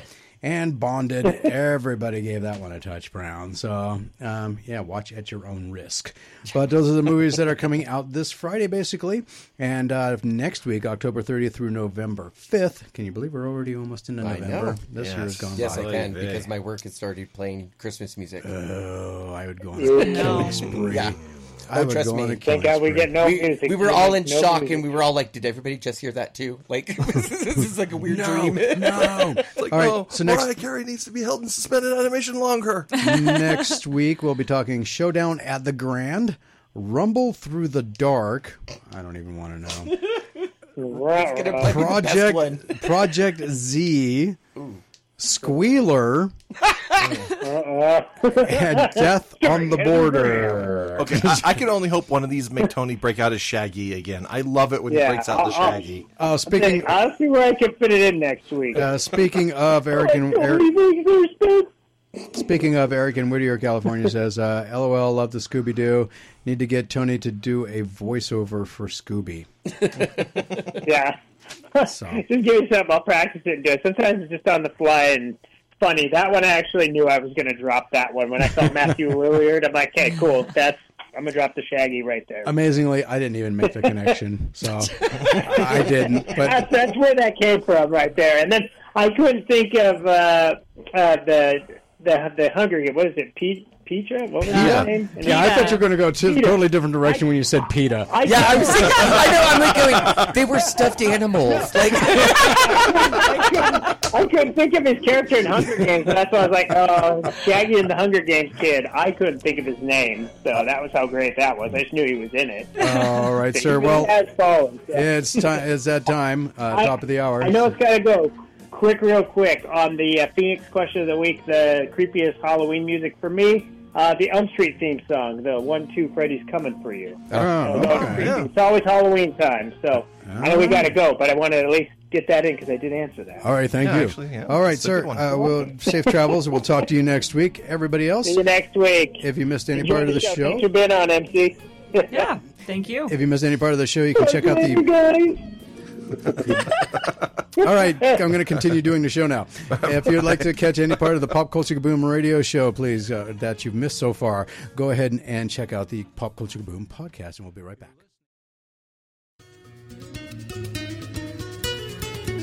Okay, welcome back to the Pop Culture Kaboom radio show. Everything you want, everything you need in pop culture entertainment. We just got done with the movies. And our special in-studio guest for the entire show so far, all 2 hours, And now going into hour 3 is MC Hunton. We just got done talking about book 1, which was Resurrection of the Martyrs series, which she wrote, which started her on her writing career, shall we say, and where she won numerous awards and nominated for others. And book 2, Conviction, it's just Conviction book 2. Yep. Conviction book 2. The unimaginable has happened. A sin has been destroyed. Spoilers. Yay! Well, that was the goal of the first book. It is the goal of the first book. For the first time in decades, the martyrs have something to celebrate. Pride is gone. While the underground revels in this victory, seeing hope through a darkness so thick they never thought they'd escape it, Darius Jones, no relation, only has one thing on his mind. How can they do it again? The hunt to bring more virtues into the underground begins. But everything is thrown into chaos when bombs start lighting up New York City and Thorn Rose is nearly killed. Thorn Rose? Yeah. It's a character. It's a character. I'm well aware it's a character. I'm sorry, but the way you were saying it was like, is that a character? Well, it's like a character that came out of nowhere. I mean, it was like no. Not if you read the Darius first Jones, book. Yes, Darius if Jones, you've read the and now first there's book. the Thorn Rose. The martyrs are pulled between stopping the violence, protecting their own, and bringing in the only people who can eradicate the sins for good. Eradicator. I always have to think of that one. You watch the Kids in the Hall? Mm-mm. Oh, you got to watch Kids. I love Kids The in the Hall. Eradicator. Anyway, you got to watch it to know what I'm talking about. Anyway, the sins for good things start to look up when Darius tracks down a virtue, but there's a problem. He might not have what it takes. The man challenges everything Darius knows about the martyrs, and worse, he shines a harsh light on every mistake, lie, and secret lurking in the underground, dismantling the fragile trust Thorn and Darius have worked so hard to build. Soon Darius is faced with a complication he never expected. Can he convince a virtue to be more virtuous? My first thought is what happens when a sin is destroyed? What happens? Yeah. Well, so the way that the sins work, like kind of the function of their magic, is that they have big eye influence, right, in the books. And they have this passive influence that the longer they're within a host, the more their corruption kind of spreads and makes the people around them worse people, right? It kind of like brings people So it's down. contagious almost. Yeah, almost. Kind of like being government. A little bit, yeah. There might be some social commentary in here. That's neither here nor there, but it is definitely here. And so when they are destroyed, that influence disappears. But and it starts to slowly fade. On top of that, they can also put out influence in the world that is active, so they can program people. So, like, if I were a sin, I could program you to, I don't know, punch Jimmy in the face every time he walked through a door. Right? That disappears. You will get as punched well. back. And so the influence and the power and the corruption they've had starts to fade. And so ideally, we're thinking the world is going to start getting better. Also, there's less baddies that we're going to have to fight on the field. And so they are excited that they have proven that one can be destroyed. It's the first time in millennia that a sin has been destroyed. So what happens once a sin is destroyed? I mean, is it like completely gone forever? Yeah. Yes, it's completely gone forever. Interesting. Yeah, so you can like kill off the host body, but the possessive entity will just move to a new host, right? And every time they lose a host, the sin's memory is scrambled. So they're not going to necessarily remember everything. That's why they're not like tactical geniuses after centuries and millennia of life, essentially. Like every time they lose a host, their memory is scrambled. So destroying the hosts is beneficial. You don't want to just let them keep the sin. Also, the longer a sin is with one host, the more powerful it becomes. So the more influence it can use, the more its corruption can spread, the more it can they can take over people's minds and connect them to the hive mind and like control an army of puppets. Essentially, the longer they've been with a host, the more puppets they can control. So you want, like, the martyrs are trying to just destroy the sins to keep their power weakened, just to kill the hosts off. But when the sin itself is eradicated, it will never come back. It will never repossess. Awesome. Now, does this take place in present or a dystopian future? It's a slight dystopian future. It's not far in the future. Book 1, the first chapter of book 1 starts in September 2090. Okay. So it's not super distant future, and it's not as technologically advanced as we would maybe expect it to be, because the Sins have kind of slowed progress down, but they haven't destroyed it entirely. Well, back in the 50s, they were saying that we'd have flying cars and jetpacks by now. So you know, where's my flying car? I want my flying car. Right. So it's not out of the realm of possibility that we wouldn't be as advanced as we would hope we would be by 2090. Exactly. Yeah, and so it's slightly future, dystopian future. Yeah. Interesting. Would you consider it like in that young adult category? Mm-mm. Okay. Nope, not at all. A lot. Shut that down. The reason I asked is because a lot of dystopian future and young adult is also one of the number one genres, right? In traditional publishing, and honestly in indie publishing across the board, romance and young adult are the prevailing genres. They're the most commonly read. They're the most commonly purchased. I cannot tell you how hard it is to find other indie books that are urban fantasy. So for my newsletter that I produce at the end of every month, I review another indie urban fantasy book specifically. This month I am doing horror, so it's not really urban fantasy, but because Halloween, right for October. But it's really hard to find urban fantasy that's not romance, because urban fantasy romance is kind of like the genre that got urban fantasy even on the map. Vampire romance, werewolf romance, that's those urban fantasy romance. Very big in the markets right now. Very big, and they have been for a really long time. And young adult is also really big in the market, and especially with dystopian. So no, it is not. It's not. I wouldn't say that like a teenager couldn't enjoy the book, read it and enjoy it, but my characters are in their late 20s, right? It's not written young adult. The premises of young adult tend to be coming of age stories, talking about issues that like teens have in discovering who they are, love triangles galore, that kind of thing. I deal with more adult topics. There is like the way I tell people is my book is adult in the blood, violence, swearing kind of way, not the sexy kind of way, right? So it's not like a teenager would read it and have gratuitous sex scenes, right? That's not going to be a thing, but there is, I mean, they're adult characters, so sexuality is part of the lived experience, but it's the violence, and the subject matter is a little bit above what young adult would typically have. Okay, at this point, I'm going to pimp your website, mchunton.com, all one word. You can subscribe to that newsletter she was just talking about, connect with all of her social media links, and get not only all of MC Hunton's books, but also lots of swag is available as well, like sweatshirts. I have sweatshirts, T-shirts, that kind of thing. I'm shifting away from having that storefront on my website because it slows the website down, and moving more toward Etsy. Where you can get that kind of swag on Etsy. But I also will have stuff at live events. Like I have my cover artist has done prints of the main characters. I'm going to start selling those at live events. She's done a couple of stickers. And anytime I sell artwork that she has done specifically, she gets, I haven't decided the percentage, but I'm thinking like 80% of the profits go directly to my artist. So I know that RageCon you had the Wheel of Misfortune. I do, yes. I love my wheel. And I spun it, and I got the, you had the tattoo on your costume wrist. tattoo, yeah. The what? It's called the Picostium. It's a symbol from the book. I was going to say, because that's the symbol I saw on the sweatshirts that you were saying. Yeah, okay. It's a symbol in the books. It's the bad guy symbol. You learn that pretty quickly. That's not a spoiler, but there's more to it. Is it on there, they're a bad guy, pretty much? Was it based off of any, like, traditional... like symbols? Or no, like I came up with it. I tried to get it copyrighted, but turns out copyright does not apply to symbols and imagery that is too basic. Basically, the idea is if somebody else completely independently could have come up with the same design, you can't copyright it. Gotcha. Right? So like a good example would be like the Deathly Hallow symbol technically can't be copyrighted. Because it's circle because and triangle. it's three shapes, right? Yeah. It's a triangle, a circle, and a line. Right? Like you can't copyright that. It's too generic. But no, I just came up with it. It's technically an S for sin is where I started the design and then played with it and came up with a bunch of ideas for it before I landed on the design that I essentially have. But cool. Awesome.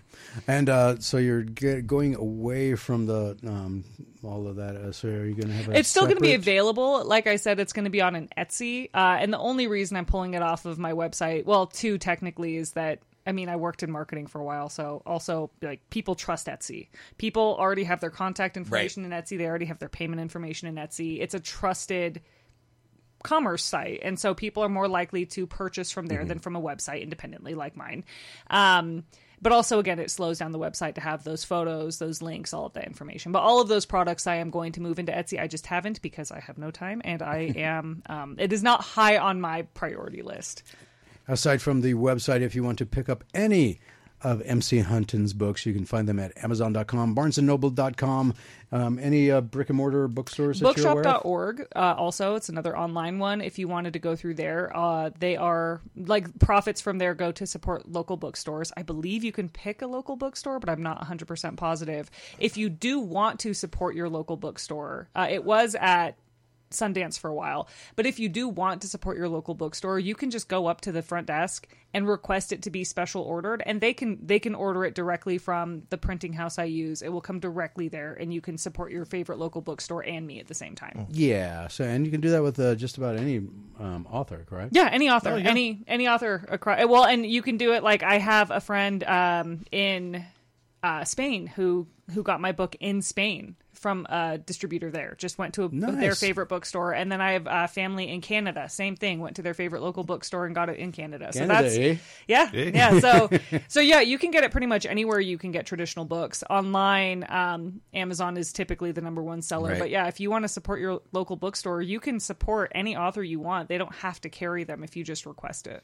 Okay. Yeah, all you have to do is know the name of the author, the name of the book, and they can order it. They can So order it's it. MC Hunton, and very simple. It's a Resurrection is book 1, and Conviction is book 2. And before we get into the big book 3, which is the latest book, which will be out this Saturday, October 28th, what is the future of the Marcher series? Do you have anything planned with it? Like, I know that when I talked to you at RageCon, the notion or the process of possibly being translated into either graphic novel or comic book form came up. Yeah, so I definitely want to move into graphic novels. My cover artist and I are actually working on that now. She has the first couple of pages done, and we've been pulled with other projects. She's been doing character art and other art for merchandise, stickers, and that kind of thing, as well as cover art for me.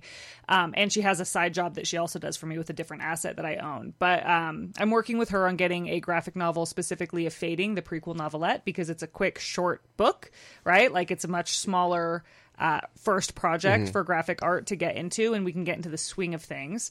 And then from there, I would love to take my books and make them graphic novels. I imagine, and I'd have to look a little bit into it, they're pretty long for a graphic novel, so I might do like book 1 is like book 1 part 1 2 3 4 5 or whatever, like have So like a mini series. like a series for each book is probably how I would do that, just because graphic novels don't tend to be that long, and I think the book would just be too long for it. But I am really interested in doing that. I think And you could always make it an omnibus later. I mean, you could do the separate parts at first and then just put them all together once they're all done. Yeah, exactly. And there are a lot of like webtoon artists who do that, and they'll release it bit by bit like that as actual graphic novels.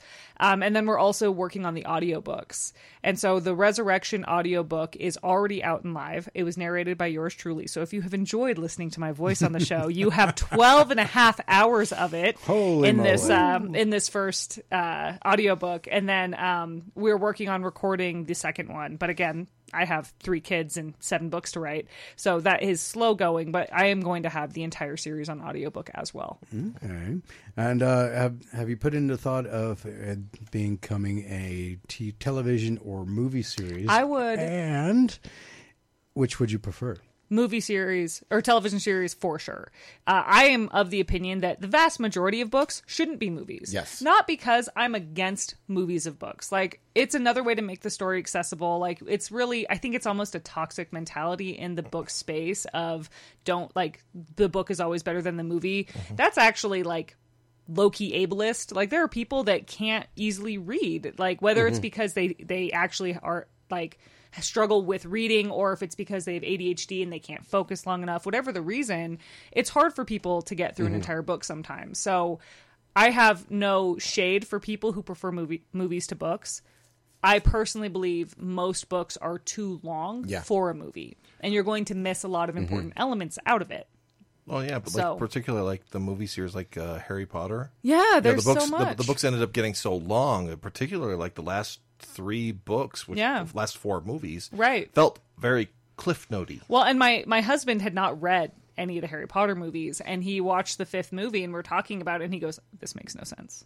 And I was like, "What do you mean? This makes perfect sense." And he's like, "No." Right, yeah. No, it does not. There is so much stuff that they just they gloss rely over. on you knowing the lore. Yeah, so if you don't already know, you're not going to get it. Yeah, And so I missed Spew not being in. yeah, in there the was so movies. many things. And so Spew. yeah. Okay. Yeah, I would definitely prefer a television series to a movie. Okay.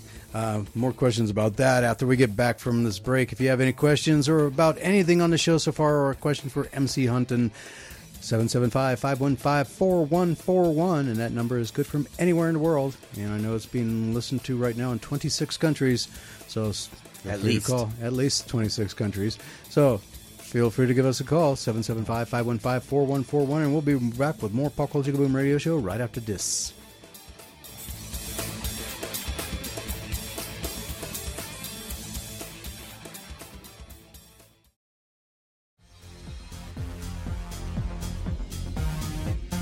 Thank you, Rob, and welcome back to the Pop Culture Kaboom Radio Show. Our special in-studio guest, MC Hunton, and we were talking about the Martyr series. We just got done talking about Book 2, which is called Convictions. Conviction, yes. Yeah, if I can get my computer to move. Got to switch between too many things. Too many tabs.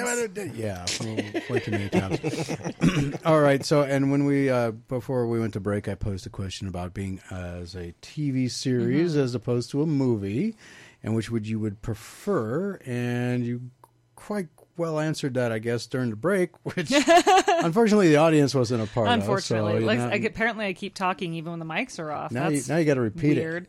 Yeah, so definitely a TV I know, I was like, where's series. the mute button? Definitely a TV series, because at the end of the day, I just don't think most books are short enough to have an adequate movie made. Like, you can get the gist, you can get the big bullet points of the plot, but you're going to miss a lot of character development. You're going to miss like a lot of the little foreshadowing. And I'm telling you right now, as an author, I work really hard on that. I work really hard on those little details that nobody but me is going to like catch the first time through. And you can't put that level of detail in a movie when you have to squeeze, a 130,000 word novel into 3 hours, right? And Yeah, that's if you do a 3 hour. some- Yeah, I was going to Something's say gonna you're get being generous. I'm being generous, right? They're mostly Like- an hour and a half. Right, Yeah, like you you're- basically have to be Tolkien popular to be able to get a 3-hour movie. Right, exactly. Like you're just not going to get the level of detail in there. And so I would absolutely prefer a TV series than a movie. Okay, cable or public television? Listen, I do streaming exclusively. So I was gonna say, probably cable. the way that her novels sound, I don't think they would I be don't public think it television would be ready. public television ready. I don't know. They got Chucky now on Sci-Fi Network. Yeah, but he and- doesn't curse. And they also, there's a lot of... yeah. Okay. The fact that I have yet to swear on air is miracle in and of mind-boggling. itself. And greatly appreciated. Oh, good. I'm not trying to get anyone canceled. Okay. No, it definitely... Oh, it's come on, you could be the warm-up. Next week we have Sandy King Carpenter Yes. on. So. Excellent. Yeah, she's the reason we have a dump button. Perfect. No, it's We'll just it's definitely test too Rob's adult. reflexes. You gotta get quick. Yeah, it's definitely too adult for public television. Like, it would definitely need a little bit more. It's very violent. It's very graphic. Lots of swearing. Like, I don't think public television would be the place. There'd be a lot. There would be so much censoring done that you wouldn't understand what's happening. It's the same problem with it being a movie. They'd have to take too much out. So it kind of sounded like R2-D2 in the Yeah. dialogue. Well, no, of it's not beeping? that level of bad, unless it's one specific character when she's really mad. All right. Tourette's is your friend. And so this coming Saturday, October 28th, will be the launch of Devotion, which is book 3 of the Martyr series. New York City has become more dangerous than ever before. Okay, that's kind of a nowadays, but anyway. Yes, before now, wow. Yeah, the It's sins actually are- gotten better than it was even 30, 40 years ago. Really? No way. In your novel? No, just generally. No, it's definitely worse in my novel.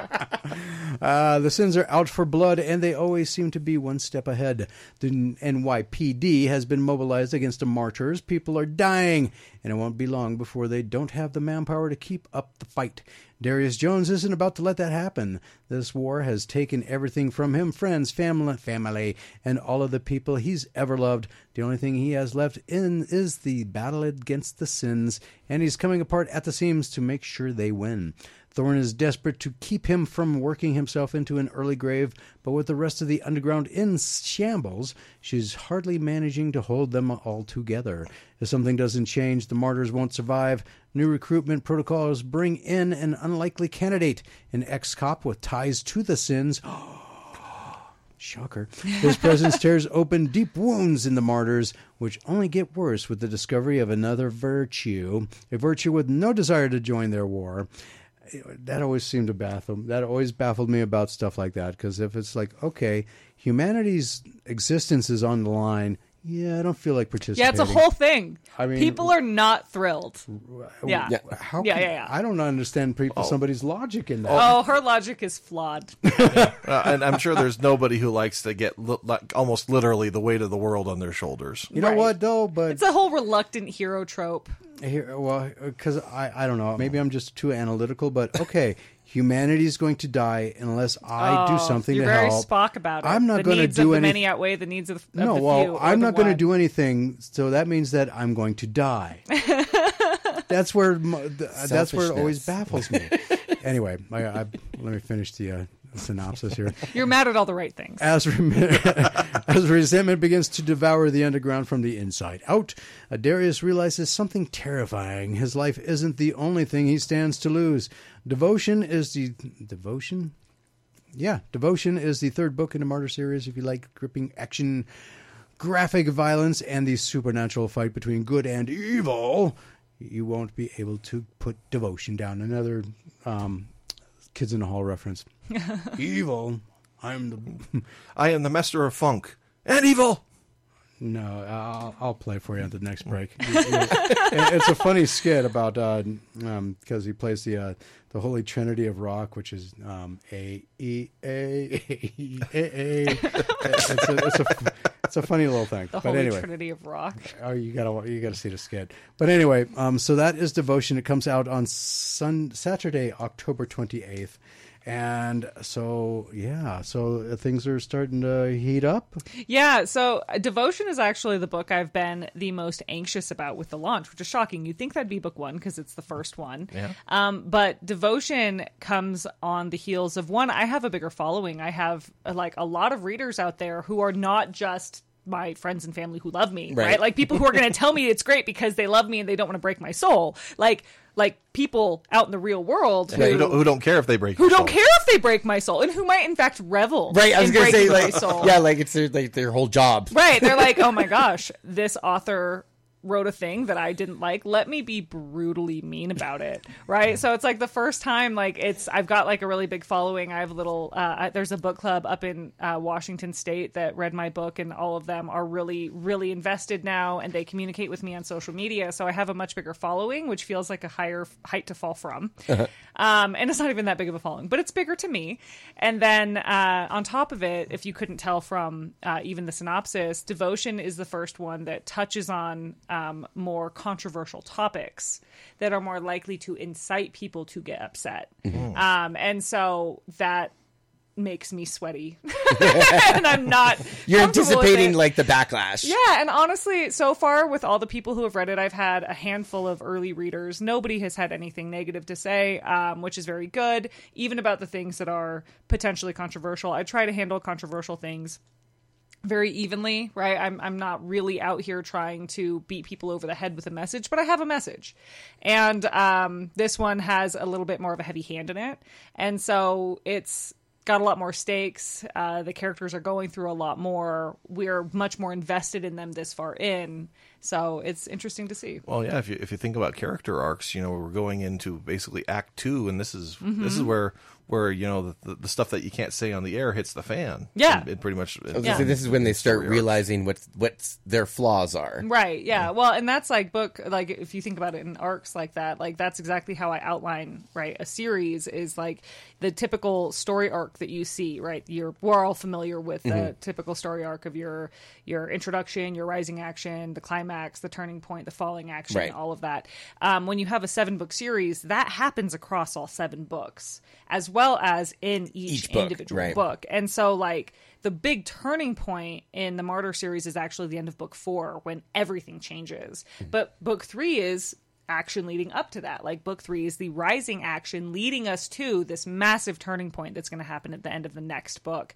And so it's a lot of build. It's a lot of character development. It's a lot of relationship building, stakes building, that kind of thing. Some of the, like, not to brag, but probably the most devastating death I've ever written is in book 3. I had a friend who texted me angry about it the night she read it, and then texted me the next morning when she cried about it doing makeup all over again, and texted me again angry about this same death. Like, not to brag, but Wow, She went all Annie Wilkins on you. yeah. Did she snap a picture of the She did not screaming snap a picture. I'm a little makeup? disappointed. I'll Okay, ask for yeah. one at the end of the next book. Oh, wow. Okay. So before I can ask Eric's She's question texting me. here, This is great. texting, call. What the- anyway, before I can ask Eric's next question, I got to ask you this. When you get to book 7, is that going to be the finale? Yeah, it's not continuing after book 7. I have no intentions of having it continue. Like, the story is very much designed to completely wrap up with the end of the 7th book. Okay, so book 7, the end of it.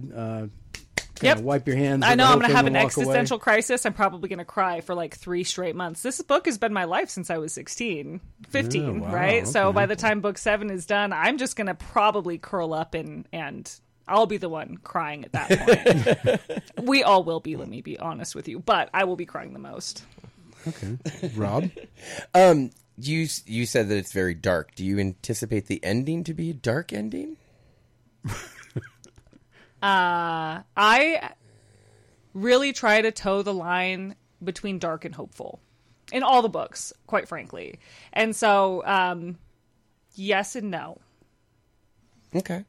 I thought for sure she was going to go, I can't disclose that because of NDAs. Listen, I am my own When NDA. you said that, yeah. When you kind of paused, that's why I snickered. Well, it's the trick of how do I answer this in a way that doesn't give Give away, anything right. away, right? And because at the end of the day, like, we joke with my friend group about, like, you know, Game of Thrones just kills off all their characters, right? And it's like, one of the things we talk about is I actually don't like that about Game of Thrones. Game of Thrones is dark to the level where you quit caring. Yeah. Right? Like, you get to the point where You you're kind of just want to see who gets killed yeah, next. like you're just like you don't have emotional attachment. Yeah, it's like in anymore. horror movies where you just go, Yeah. okay, I just want to see how the next kill goes. Right, and I is that who are you? Yeah. Anyway, is he messaging? That's great. Thanks, Greg. But like with Game of Thrones, it's very dark, and it gets to the point where it's hopeless, and I don't want that. Like, I want mine to be more like that's more considered grim dark. I want mine to be more grim light, where it is very grim, it is very dark, it does feel very insurmountable. It feels very difficult to imagine how we're going to come out of it, but I don't ever want it to feel like you have nothing worth living for anymore, nothing worth reading for anymore. So like, I really try to toe that line, especially at the end of the books, where we have that glimmer of hope hovering there on the horizon. Okay, the reason why I was inquiring about that was because Eric in Whittier, California wanted to know if you were open to having other authors explore the Martyr universe. In what way, I guess? Like, He didn't Fan say. fiction? yeah, like I mean, I'm always down for fan fiction. Fan fiction is nothing but a form of flattery, right? Like, if you like a work enough that you're going to write fan fiction about it, that's the highest form of praise. Yeah. But if he's talking more collaboratively, I'm not against collaboration. I would have to know. I mean, that's something I'd have to talk about in more detail depending on the project. Okay, and Greg in Sparks has a question for you. Yeah, I'm sure he does. I'm not going to go into that one. All right, but who is your favorite underground character and that the readers won't get a lot of time with, and why are they your favorite? That the readers won't get a lot of time with. That's what he says. I don't know. Oh. I think in 7 books you would hopefully get a lot of time with all. Well, You maybe get- there's that like one quirky side character that you're like, oh, I wish I would have get a done lot with. of time with. I would say, oh, that's hard. he's going to like challenge all of my answers on this because he knows everything that happens in this stupid series. This is my husband. It sounds like he has. That's sounds like he has like, a specific character that he likes, and he wants to know why. Oh, I can't say that one because that's a spoiler. I would say somebody you don't spend a lot of time with that I really enjoy. I really like Dr. Harris. I really like Dr. Harris. I also really like Saul. These names mean nothing to any of you. Nope. But those are two characters I really like that aren't as prevalent as the other ones that are on the tip of my tongue. I know all the things. He does. He does all the things. He does everything. He's my sounding board. This poor guy, I'll like finish a chapter and I like show up and he's like watching some anime on the couch and I'm like, listen, I need you to stop doing this because I need immediate feedback on this thing I wrote 2 seconds ago. And he's like, seriously? And then he will go, no, Wow. We're doing it tomorrow. And I'm like, fine. Interrupting a show for that? Really? Yeah. Wow. In my defense, he was usually asleep on the couch when I got there. He interrupted his own show. Fair enough. All right. Well, technically, you weren't watching. Yeah, right? It's Dang. fine. But technically, you did wake me up. Yeah. So I'm going to return to that. But anyway. All right. So we got 25 seconds. I thought there was going to be more of an answer to that. Uh-oh. Well, if you want to other characters, like, so the reason Dr. Harris is one of my favorites is because he's fun and snarky. Like, he doesn't, it's funny because like I said, I just finished writing book 4. He actually doesn't come up that much in book 4. And I kind of missed him. I got to like chapter 20 and I was like, I gotta hurt some more people. Is Get he back like to the the hospital comic so relief? we Wow. can see. He's not That's really kinda comic sadistic. relief. I gotta hurt more I gotta people. hurt more people. Dang. Yeah, he's not really comic relief, but he's got a fun personality. He's fun to write. Okay. We still got more to talk about because we got to talk more about the big book launch for Devotion that is coming up Saturday, October 28th, 3 p.m. at the Sparks, Nevada Coffee and Comics. And what will be going on there, what you can get, what you will see, what you will hear. Are you going to freestyle rap? No, Okay. absolutely. I will, however, read a section of a chapter out So loud. there will be no emceeing from MC Hunton. But we'll be back with more MC Hunton right after this, so don't go anywhere.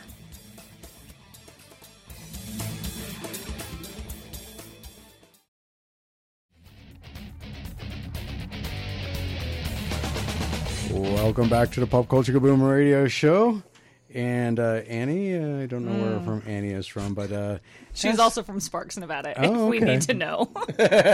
yes, we do actually. Excellent.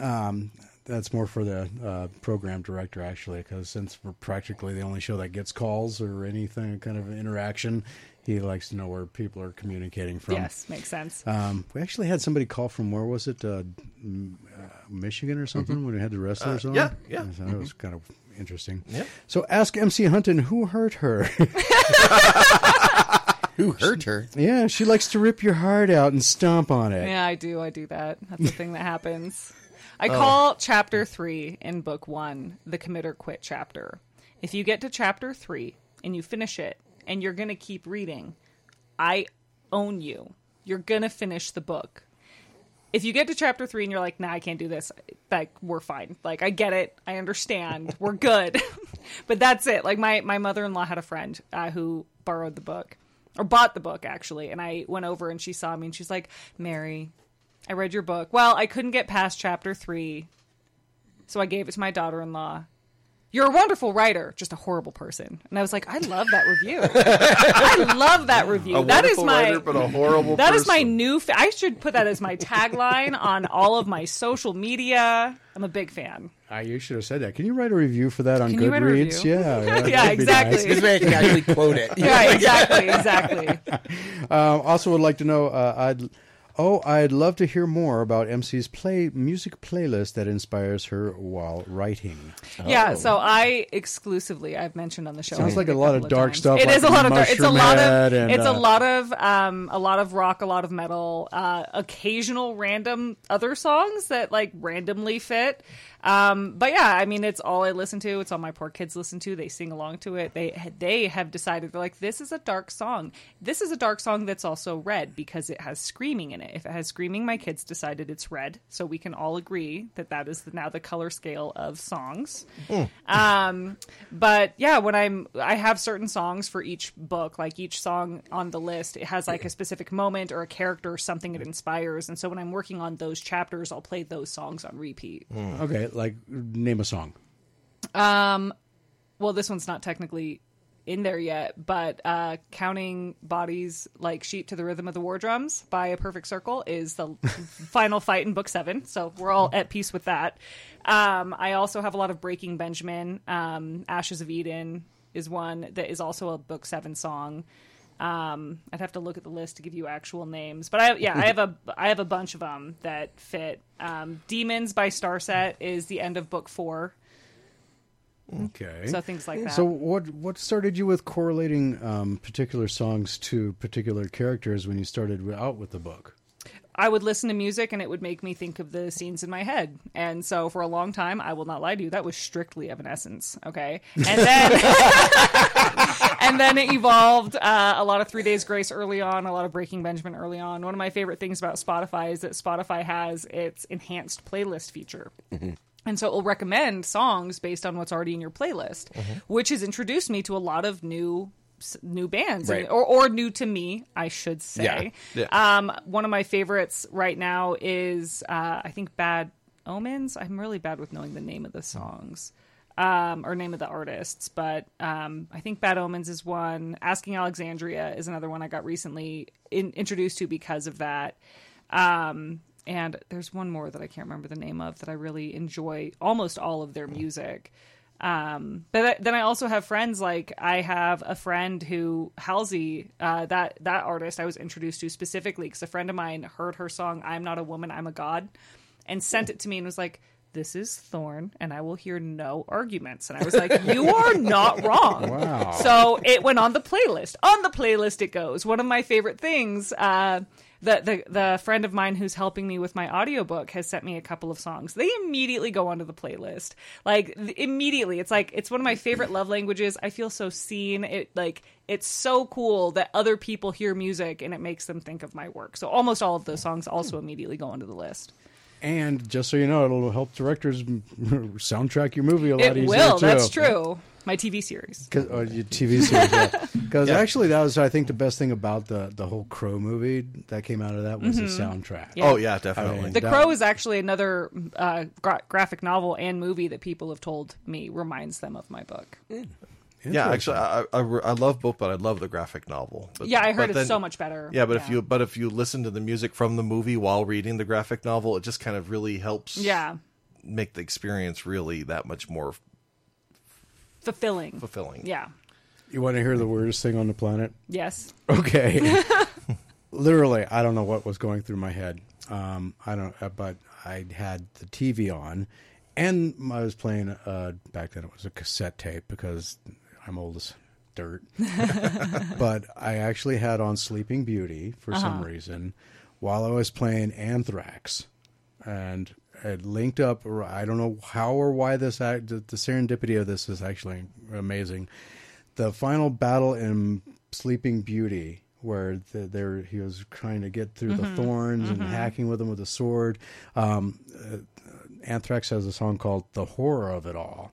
Nice. And it actually ends with Joey Belladonna doing the horror of it all, and it like kind of does this little scream thing while she's falling off. That's pretty awesome. And hits the ground, and then they have like an instrumental song on that right after that, which kind of queued up almost as perfectly too, with all the flowers starting to come back alive and everything. And I'm like, I stopped vacuuming my floor. I don't know why I had all this crap going while I'm vacuuming, but I did, and I stopped. I'm like, just in marvel of it. Yeah. It is one of those things I don't think I would be able to.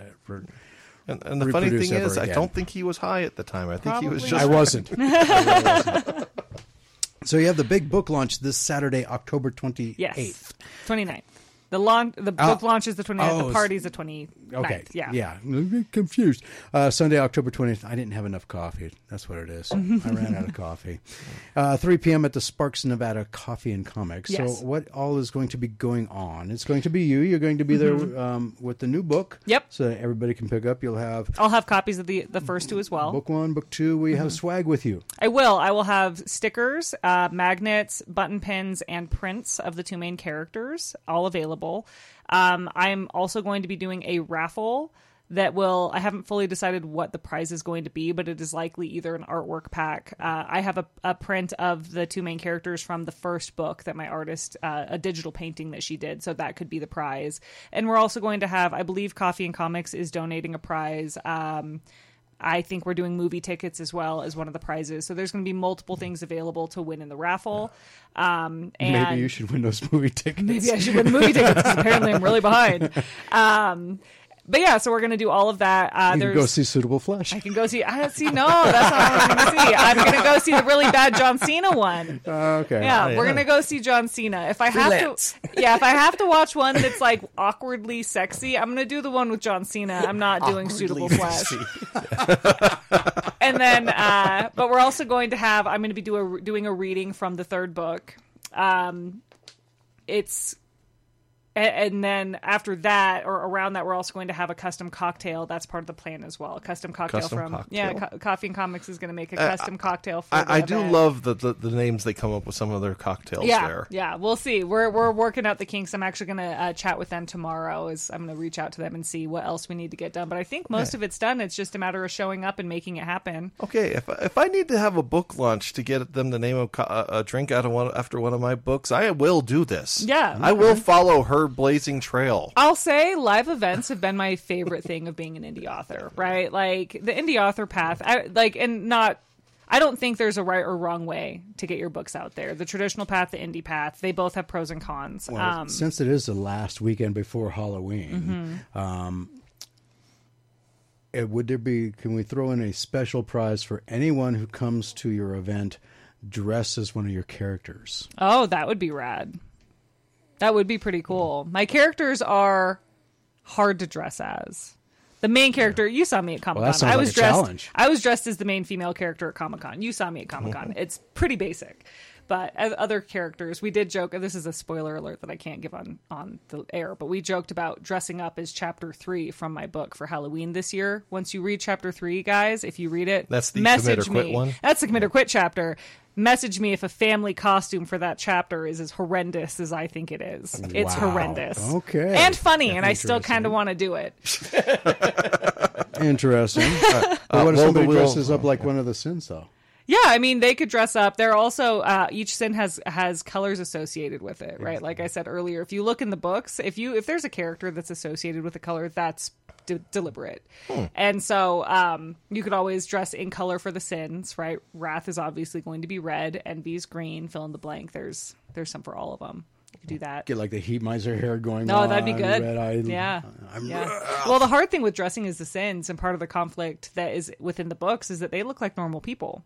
You're not going to know they're bad guys, right? Fair enough. Okay.